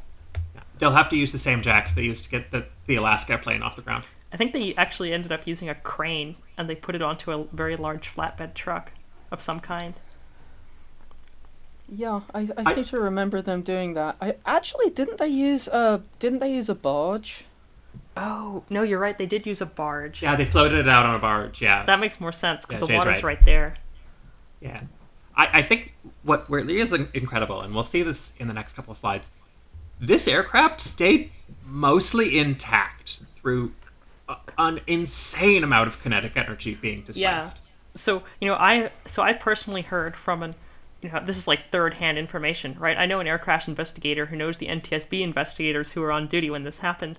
And basically, the NTSB started getting a ton of calls from hysterical witnesses that are like, I just saw a wide-body plane cartwheel into the runway at San Francisco. And, like, the people at the NTSB were like, is this legit? Are these people for real? And it took like a few minutes to figure out, actually, yeah, something has happened.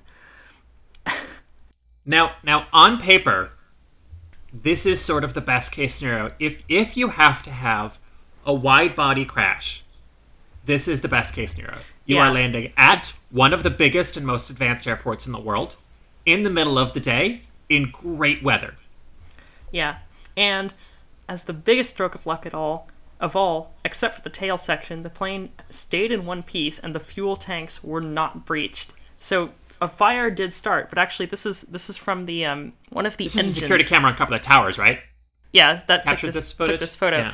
photo. So the number 2 or the right engine had split off and then become lodged against the right side of the forward fuselage, and an oil tank burst and caught fire, and probably, so it ignited the oil and it ignited grass. It probably ignited leaking hydraulic fluid. And so a fire was starting, but it was not the sort of, raging inferno that consumes the plane in moments type of thing you have when the fuel tanks are involved. But inside the inside of the plane was a mess. There were slides that inflated inside the plane because the impact exceeded their G limitations, and they malfunctioned.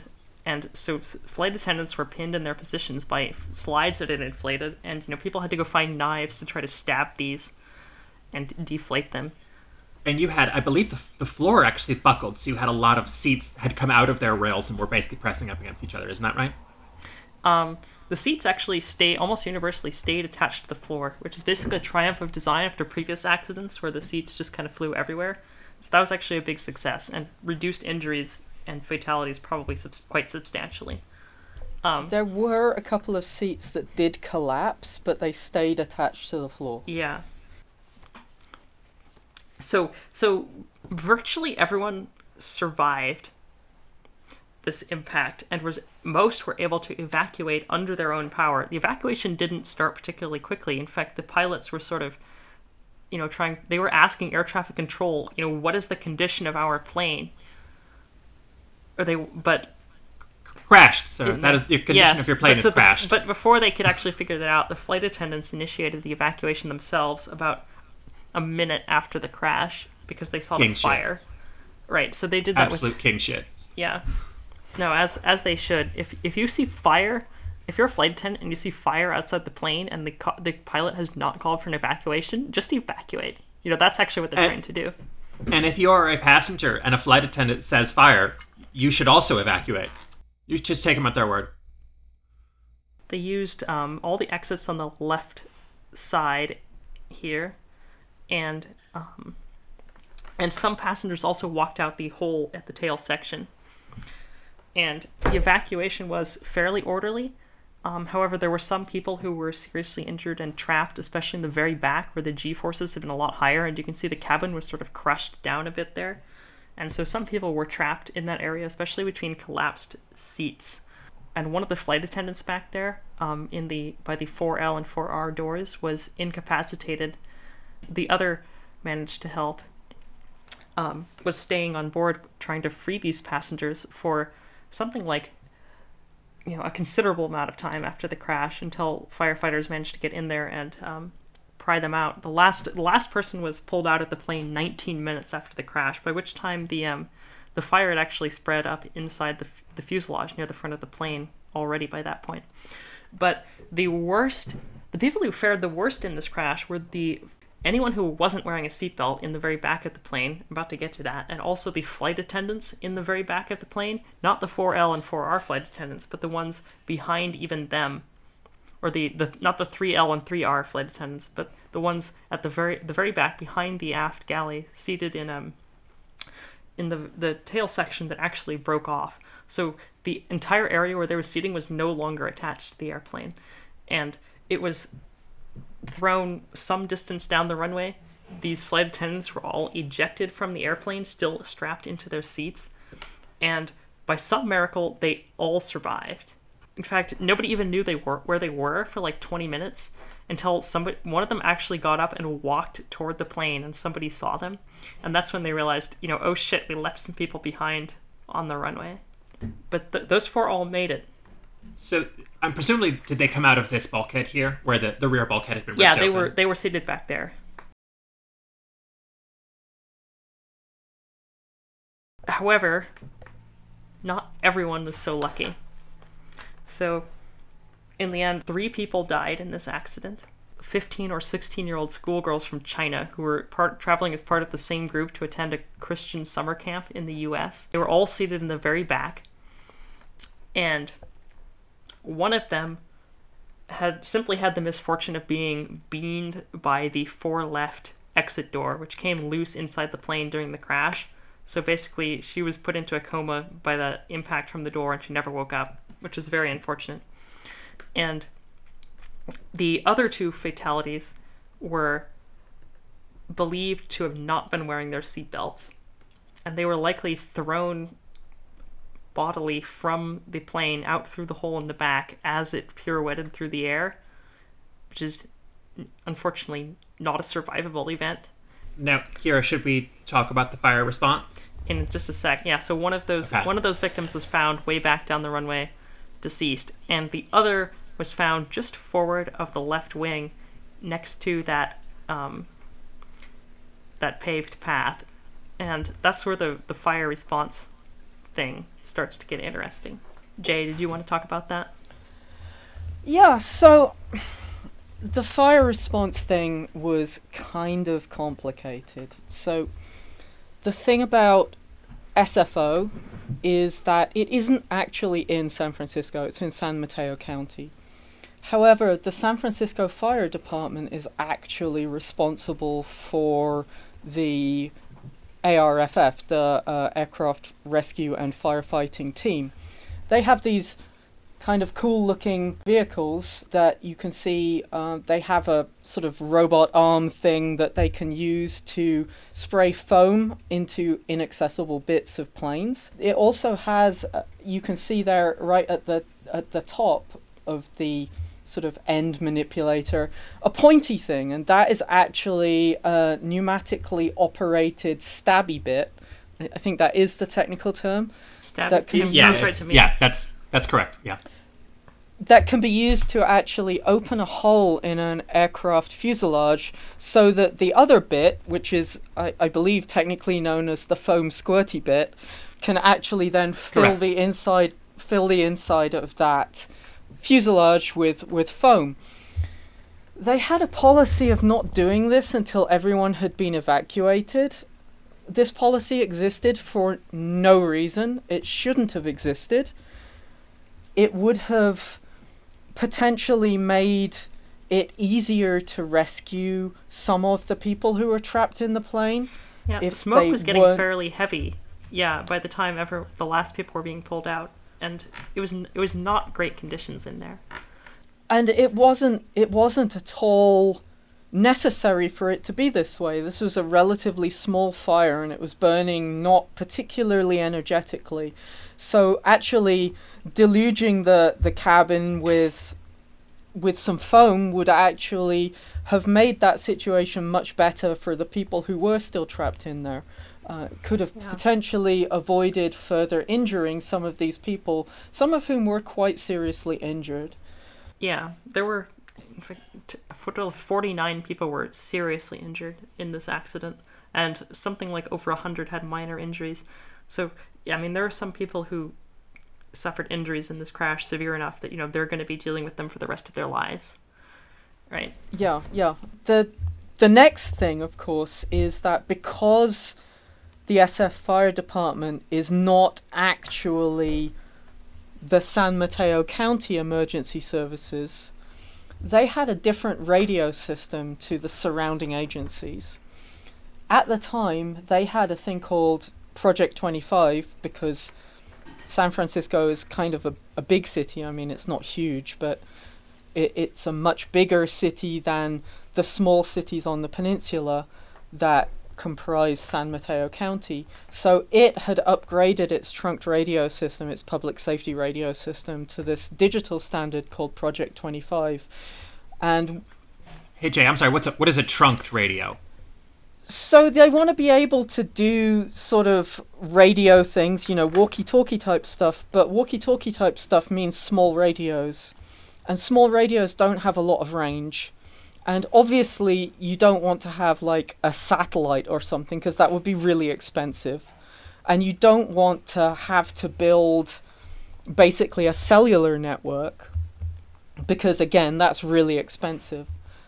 Cellular networks use microwaves, but these trunked radios use UHF and VHF, which is much lower frequency. So basically they have these sort of towers that are dotted around the coverage area that can actually receive these signals and broadcast them out to their immediate neighborhood in what's called a talk group. but also they can fire it into a cable. It used to be a coaxial cable that they would run all over the place, but nowadays I believe it's mostly over the internet, in much the same way that we are currently having this conversation.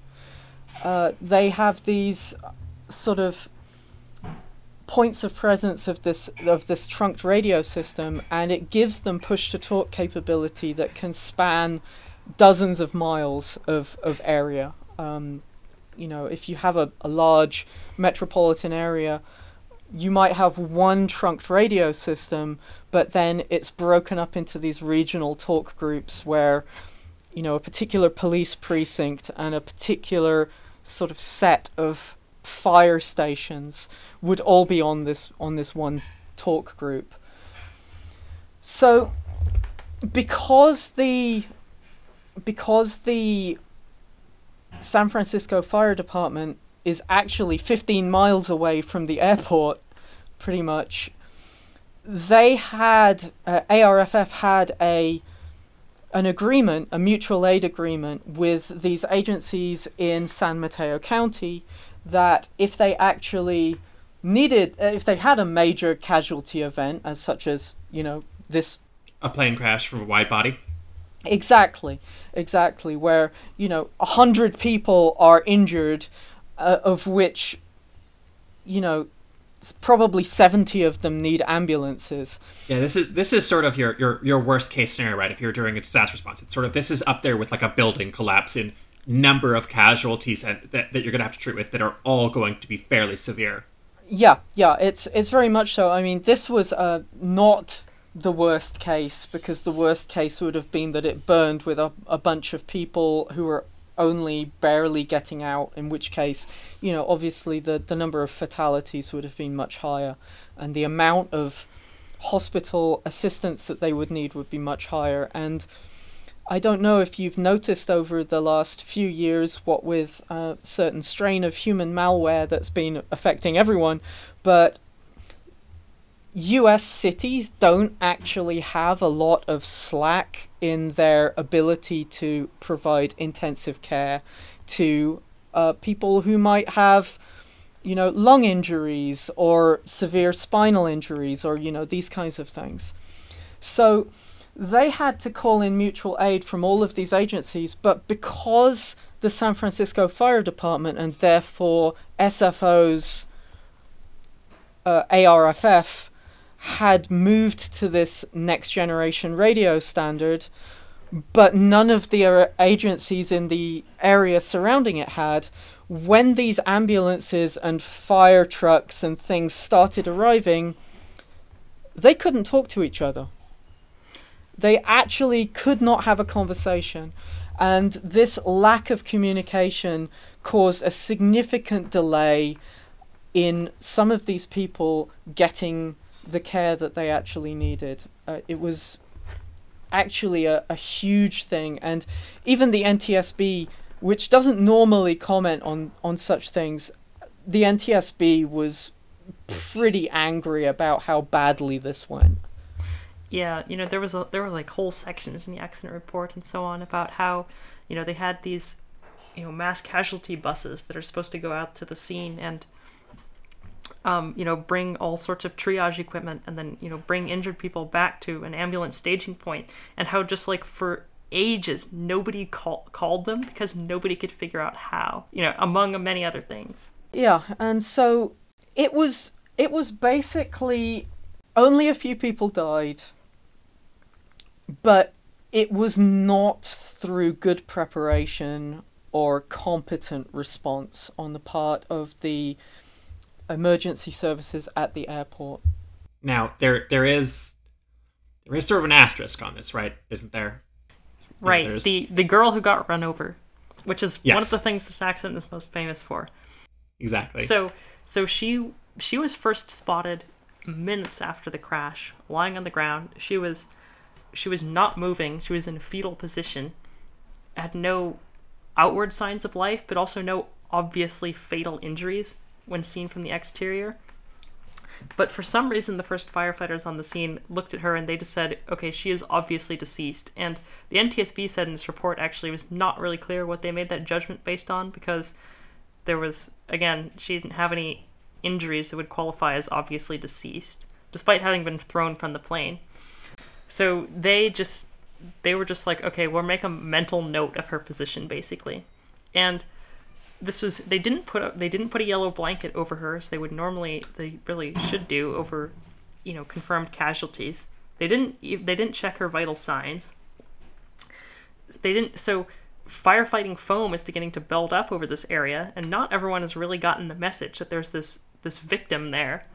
And so about how long after the crash did this happen? It was like, I think it was about 20 minutes. Yeah. It was sometime around 22 minutes after the crash. The girl was run over at slow speed by an airport fire truck Rescue 10 as it was approaching the fuselage with that specialized penetration device to penetrate it and apply foam to the fire inside the cabin. And they did not realize that they had run over this person until sometime later. And when they did, they were just their radio chatter was like, well, shit happens. And, that came out and made a lot of people very angry. Rightly so. Notably, it made several Far Eastern governments very angry. Was not ideal. The thing is, as far as we know, she was probably already dead. And this might be news to a lot of people, because the story is often repeated that she was alive, and yet there's quite a lot of evidence that was not the case. So basically, the reason there has been a lot of reporting that she was alive is because the San Mateo County coroner came out and said, based on my autopsy report, she was still alive. But his own autopsy report didn't really have any analysis supporting that conclusion. It just sort of listed what her injuries were. And one of her injuries was a lacerated aorta consistent with massive deceleration, which is typically a fatal injury and was probably associated with her being flung from the plane at 130 miles an hour and then hitting the ground. Yeah, that injury is called an internal decapitation, unfortunately. You don't survive that. I don't think it's an internal decapitation. But and not to mention that she had all these other injuries basically the same as the other girl who was ejected and found dead. And furthermore, if she was buried in dust and firefighting foam before she was run over, and if she was alive during that period, she should have inhaled some of that into her if she was breathing. But there was no trace of any of that found in her trachea. Yeah, and also, if you haven't been breathing for 22 minutes, you're probably already dead. Yes, exactly. And there was a furthermore, there was a whole lawsuit brought by the girl's family against the city of San Francisco for running her over, and that eventually ended with no settlement. They've just dropped the case. They dropped the lawsuit. They never received any kind of settlement and we don't really know why. This has never been unsealed, but we think it's probably because there was pretty much irrefutable conclusive evidence. She was not alive when she was run over. Even though, I think there's probably some value to be had in, damages for, disrespect of a deceased person. But it was, they really should have done better. They shouldn't have run her over even if she was already dead, is my opinion. I don't think that's a controversial hot take. No. I mean they shouldn't have done, but a lot of things. Well, yes. It's not quite as bad as, running someone over who is still alive. You say actually it's quite a lot less bad. There is a large difference there. Yeah, but still bad. Let's. All right. Okay, so I think if we talk about CRM, so this is crew resource management, right? And this is a training. It's a training item, but it's also a cultural shift. And what it essentially presupposes is that there is no hierarchy in a cockpit. There's a final decision maker. Well, there is a hierarchy, but there's a hierarchy as far as decision making, but nobody's opinion matters more than anybody else. Everybody's view is considered, and problems are solved collectively, right? So it's not, that there's, whether it's you fly the aircraft while I try to diagnose this problem, or you work the radios, right? So, and I want to get out in front of this and say the problem here wasn't that there was a hierarchy where there shouldn't have been. It's more that simply there was no communication at all, or at least the communication that took place was not about the right things. And yeah, and so I think that this crash, we'll run into this in a few accidents in this podcast, but I think this crash has a sort of undercurrent of racism for a lot of people, where there is a sort of, I don't want to call it a myth or an urban legend, that one of the reasons that Lee Kang-kook did not speak up was that he felt that he was not allowed to speak up to a superior officer. And I don't, that's no, definitely... that misunderstands what actually happened. The person who didn't speak up was the instructor captain, Lee Jung-min. He was the one who figured out what was going on and should have said, hey, wait a minute, my controls going around. And he should have done that a lot earlier than he actually did, because the situation was dangerous from, at least 30 seconds before the crash. And he didn't do anything until 7 seconds before the crash, even though he knew, our speed is too low. The autothrottle is not maintaining the MCP speed. He should have known they were in a dangerous situation, and he did know they were in a dangerous situation, and he was sort of handicapped by the fact that this was his first training flight, and Lee Kang-kook had done very well throughout the flight up until that point, and he was not totally clear on when does he need to intervene versus letting the trainee captain mess up. At what point does it go from he's not doing a good job to he's being dangerous? And the joke answer is impact, but the real answer probably would have been somewhere around the due yet waypoint. Yeah, or at least at the the stabilized approach point, or where they were not stabilized, or even a little bit later when he looked down at his airspeed indicator and he saw 120 knots and they were and 3 reds on the PAPIs. Any of these points he could have said, this isn't going well. He had the power to say something. He outranked the trainee captain, but he let the trainee captain just fly the plane into the ground, basically. And part of the reason I think that this happened is because he also did not have a good understanding of what the plane was doing on the automation level. So we need to talk a bit about understanding of the automation on the Boeing 777, because after this crash, the NTSB asked a bunch of Asiana Airlines pilots and instructor captains specifically, when will the autothrottle not provide low-speed protection? When will the autothrottle allow the speed to fall below the MCP selected airspeed? Because there are conditions where it will do this, unlike on an Airbus where there normally are not. And most of the instructor captains knew that if the autothrottle was in hold mode, there would be no low-speed protection. So they asked 5 Asiana instructor captains. One said he only learned that this could happen after the accident. Another said he was completely unaware of this exception. This is an instructor captain. Did not know that if the autothrottle is in hold mode, it won't maintain the MCP airspeed. This touches on an issue that this automation is really complex, and it takes a while to get used to it and understand it. And so it's understandable that Lee Kang-kook didn't know how it worked. Pilots say it typically takes at least 300 hours or so on a plane to sort of feel like you actually understand its automation, and he had only 43 hours. So it's not that surprising that he didn't understand it.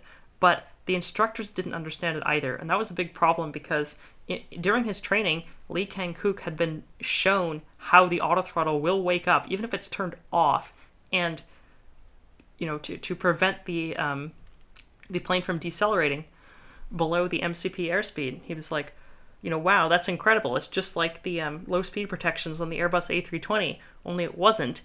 There wasn't really any discussion during training of the exceptions. When will this not happen? And so he came in fully believing, with this completely, unquestioned faith from that the low-speed protection on the 777 was just like the low-speed protection on the Airbus that he was used to flying, and it just wasn't.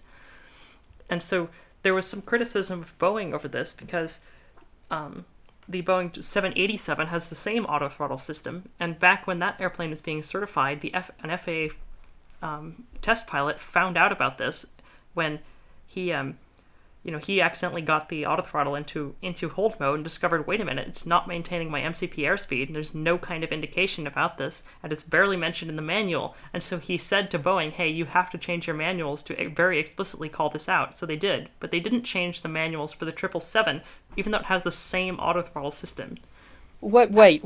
You're saying... Listeners, Boeing not putting things in manuals will become a thing on this podcast. Oh, yeah. I was going to say, I mean... That's like their main thing, isn't it? Yeah, so the manual did sort of say it was possible to determine from the manual that this would happen, but it wasn't like called to the reader's attention in any significant way. And after this crash, they did change so that it was. But the design of the system actually didn't change. And one of the NTSB members dissented and said, actually, we should have recommended that they change this design because the autothrottle not maintaining the MCP airspeed in hold mode is stupid. But the NTSB as a whole did not endorse that position. Just one guy. It is my take, and maybe even the take of this podcast, that there should be a policy that if a plane has a kill all humans mode, you remove that mode.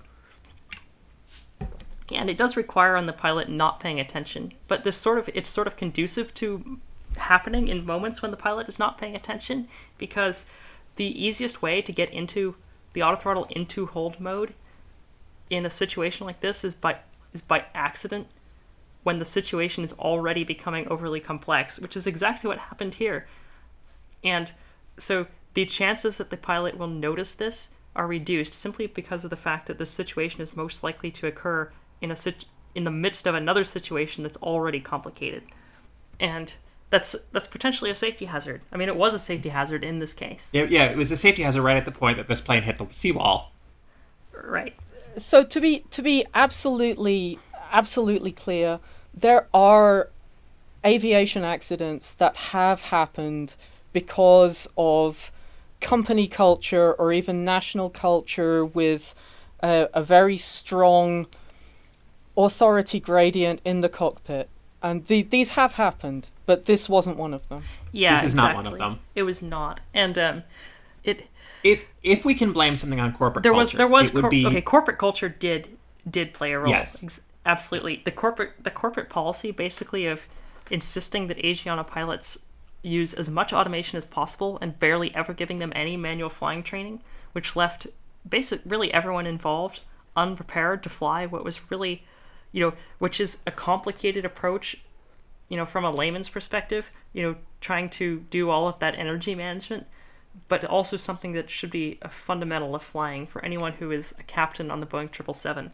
And actually the fact that Lee Kang-kook didn't really know how to do this while being a captain on the Boeing 777 may have made him really self-conscious. I think he didn't ask for help doing this, and he didn't say, I can't do it, we need to go around. And part of the reason for that might have simply been that, the expectation was that he'd be able to do this, and everybody else approaching San Francisco that day was able to do it. And, so why shouldn't he be able to do it too? And that can be a really insidious mindset. Interestingly, actually, on that sort of note, before they started the approach, when they were still actually above 10,000 feet, and so they didn't have the sterile cockpit rule, they actually had this long conversation about the medical requirements, whether they wanted to wear sunglasses or not because of the sunlight dazzling them while they're trying to land the plane, and whether they had depth perception when they're wearing sunglasses. They also had a conversation about Jeju Air, which is a low-cost carrier in South Korea, and that they knew someone else who was at Air Busan, which is a smaller low-cost carrier in South Korea.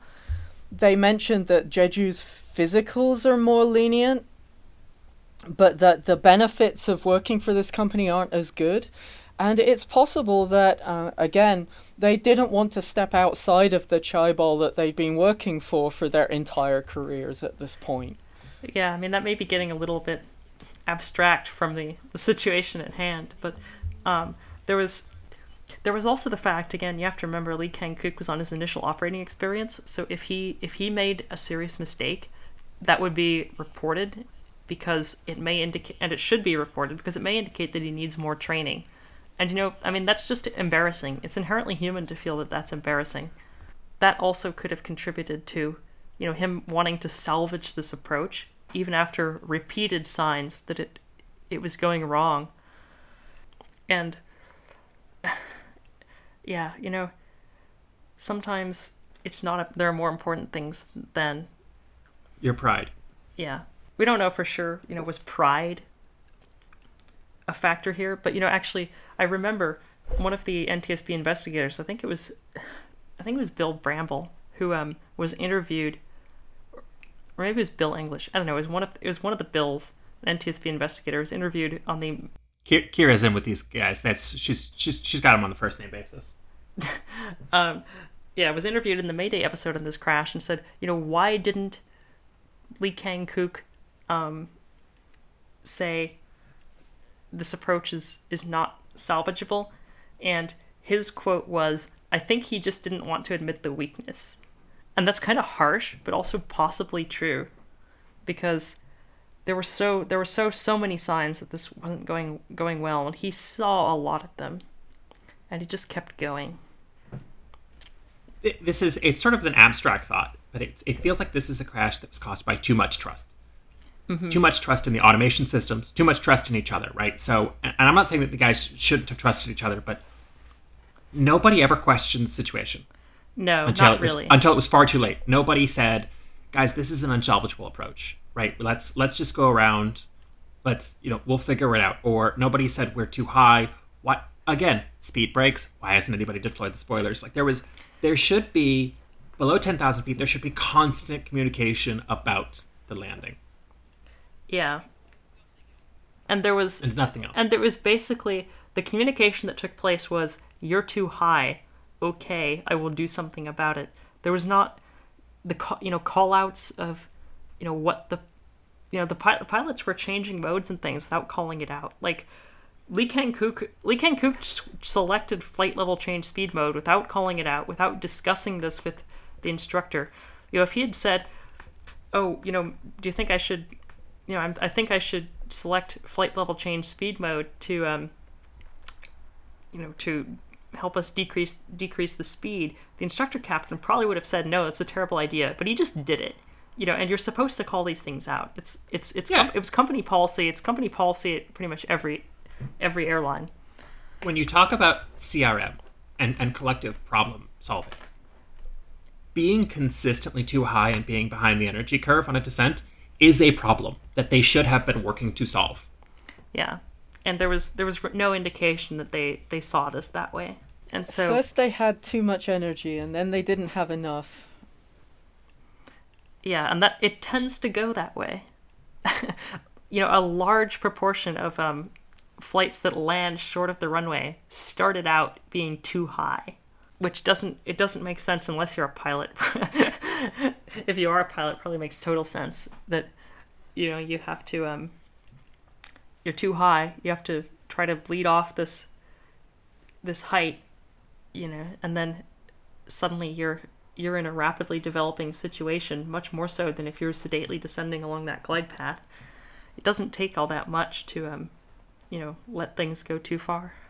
Yeah, the irony is if they were too low, if they were below the glide slope, this probably would have been easier to save. If they were undoubtedly, and that's why it's always policy to intercept the glide path from below, and trying to do it from above is discouraged, and probably at some airlines possibly not allowed. I'm not totally sure about that, but yeah. Yeah, don't they have a name for that? Like, they call it something like a slam dunk or something? Yeah, slam dunk is when you approach the glide path from above. And it's not encouraged. It's not encouraged. It's like dive bombing, yeah. Yeah. But at the end of the day, this is sort of a cautionary tale about neglecting, fundamentals of piloting, and how there were simple things these pilots could have done to just fly the plane on the glide path, and instead they just kept getting deeper and deeper, bogged down into modes. The fact that the the trainee captain's first thought when he was too fast is try to change the autopilot mode instead of changing the configuration of the airplane is kind of telling. And this was something that was encouraged by the company culture. And I want to quote Robert Sumwalt, who was the member of the investigation team, who said that this encouragement of over-reliance on automation, quote, caused this highly experienced pilot with an unblemished record to be uncomfortable about manually accomplishing a very basic task, landing on an 11,000-foot runway on a clear day with very little wind. Yeah, this would have been a dream approach to hand fly. This would have been ludicrously easy to hand fly. Well, I mean, when you're trained to hand fly, obviously I couldn't do it. I've never flown a 777, but he should have been able to do it, and the company was systematically leaving these pilots unprepared to do that. In a situation where they had no choice but to do that because the glide slope was out of service. It all started from that. Yeah, we have a couple of these accidents. Obviously, Air France 447, which we'll 100% be covering, falls in this category of pilots that get behind the aircraft, that get behind the energy curve. But it's also sort of a fundamental misunderstanding of what the aircraft is doing at a time when the industry had become over reliant on automation. Yeah, and since this crash, this crash has become a major training topic at airlines around the world, as the industry has moved away from the idea that we should use as much automation as possible 100% of the time. There's been a renaissance of basic flying skills because of this crash and others like Air France 447 that you mentioned, and that's been a positive outcome of this. And so most pilots who fly large airliners are probably quite familiar with this crash simply because it's such a big training topic. Yeah, for sure. Yeah, and that's a good thing because it was part of a trend, and it's a trend that has been going away thanks to this recognition. So, shall we talk about some racism? Yeah, let's talk about racism before we end. Oh boy. If you were on Reddit, you have seen this image. KTVU actually broadcast this to millions of people in the Bay Area. Yeah, after allegedly receiving these names from an NTSB intern who thought he was very funny. At least that's the story. We don't really know for sure, but that's what they claim happened. Is somebody gave them these names. They called an NTSB intern to ask, "Are these the names of the pilots?" And the intern was like, "That's hilarious," internally, and said, "Yeah, they totally are." And obviously, I'm pretty sure that intern was fired. But that's allegedly what happened. We don't know who came up with these originally. I wouldn't be surprised if they originated on 4chan, to be honest. Yeah, that would track. And I do just want to say, if you are the type of person that finds this funny, please get fucked and please do not listen to our podcast. We do not want you as a fan. No, it was never really that funny. It was racist, and then people still repeating it 10 years later is just what are you doing? I mean, it was not funny then. It's definitely not funny a decade later. And yet you can go to any Reddit thread about Asiana 214 and sort by controversial to find legions of brain-dead trogs commenting something wrong, like it's the funniest thing they've ever heard. I just don't understand. If you find this funny, take a good long hard look in the mirror. Or if you still find it funny, to comment this under Reddit threads especially. I'm fairly sure that not only did that NTSB intern get fired, but so did whoever it was the writer for KTVU, because this should never have gone out on the air. I mean, no, it was obvious that this is a joke.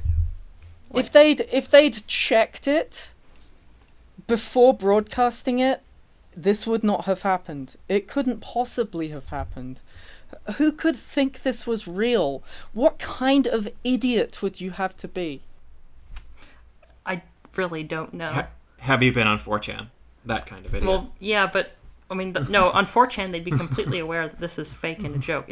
Why did KTVU broadcast this? I mean, I don't know. We'll never know, probably. We'll never know. Nobody's going to admit that they looked at this and thought, yeah, that's totally real. Yeah, and it's unfortunate that this is what the crash is famous for.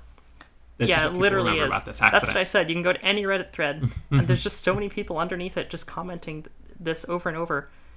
Like, why? You're not being original. Some people see the dive to the bottom and they think I can go lower.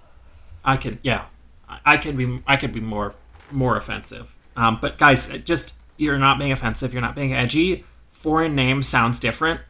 Stops being funny when you're about 7. Literally. But of course, I mean, 7 is probably the average age of people commenting in Reddit threads anyway. So that's fair. All right. Do we have any final thoughts to wrap up Asiana 214? Was there anything else that was learned from this that we didn't mention? I don't think so. There was no need to change anything physically on the aircraft, right? Well, I think it could have used some, I guess, a software update. I should have said there was no airworthiness directives, right? There was no mandatory grounding. Nothing was actually changed. So the wording in the manual was changed to really explicitly call out that this can happen. And obviously, every 777 pilot now knows this can happen. You can't go through life as a 777 pilot and not hear about it because obviously we're not going to replicate this failure mode. Right. But I would say, and Kyra, maybe you can see if you guys agree with me, that what this aircraft changed was the broader culture, right? This is, like we said, this was totally up there with agree. 447. Yeah, it changed the way that airlines think about training their pilots. That's absolutely true. And that's a really positive change. That's probably more positive than any modification to the 777 that could have been made. Possibly more visible to residents of the Bay Area, or I don't know, maybe not, was that the radio systems used by San Mateo County and San Francisco all got moved on to Project 25, and all of those radios are now preloaded with mutual aid talk groups and encryption keys, so that if they have a major casualty event, actually anywhere in the Bay Area, the emergency services responding to that can actually talk to each other now, which is something that actually came directly out of this. That's awesome. Yeah, that's really cool. So a fair amount was learned, which is yeah. We're not going to be the ones who end the podcast saying nothing was learned, just when stuff was learned. No, for the most part, almost every crash, I think we're going to be able to come away and say that a lot of positive things came out of it. At least some. There are some crashes where I can't say that, but this is not one of them. This one had a lot of positive change, which is a nice note to end on, I guess. All right. Everybody, the next episode will be on Malaysia Air 370. Totally. We're being completely honest about that.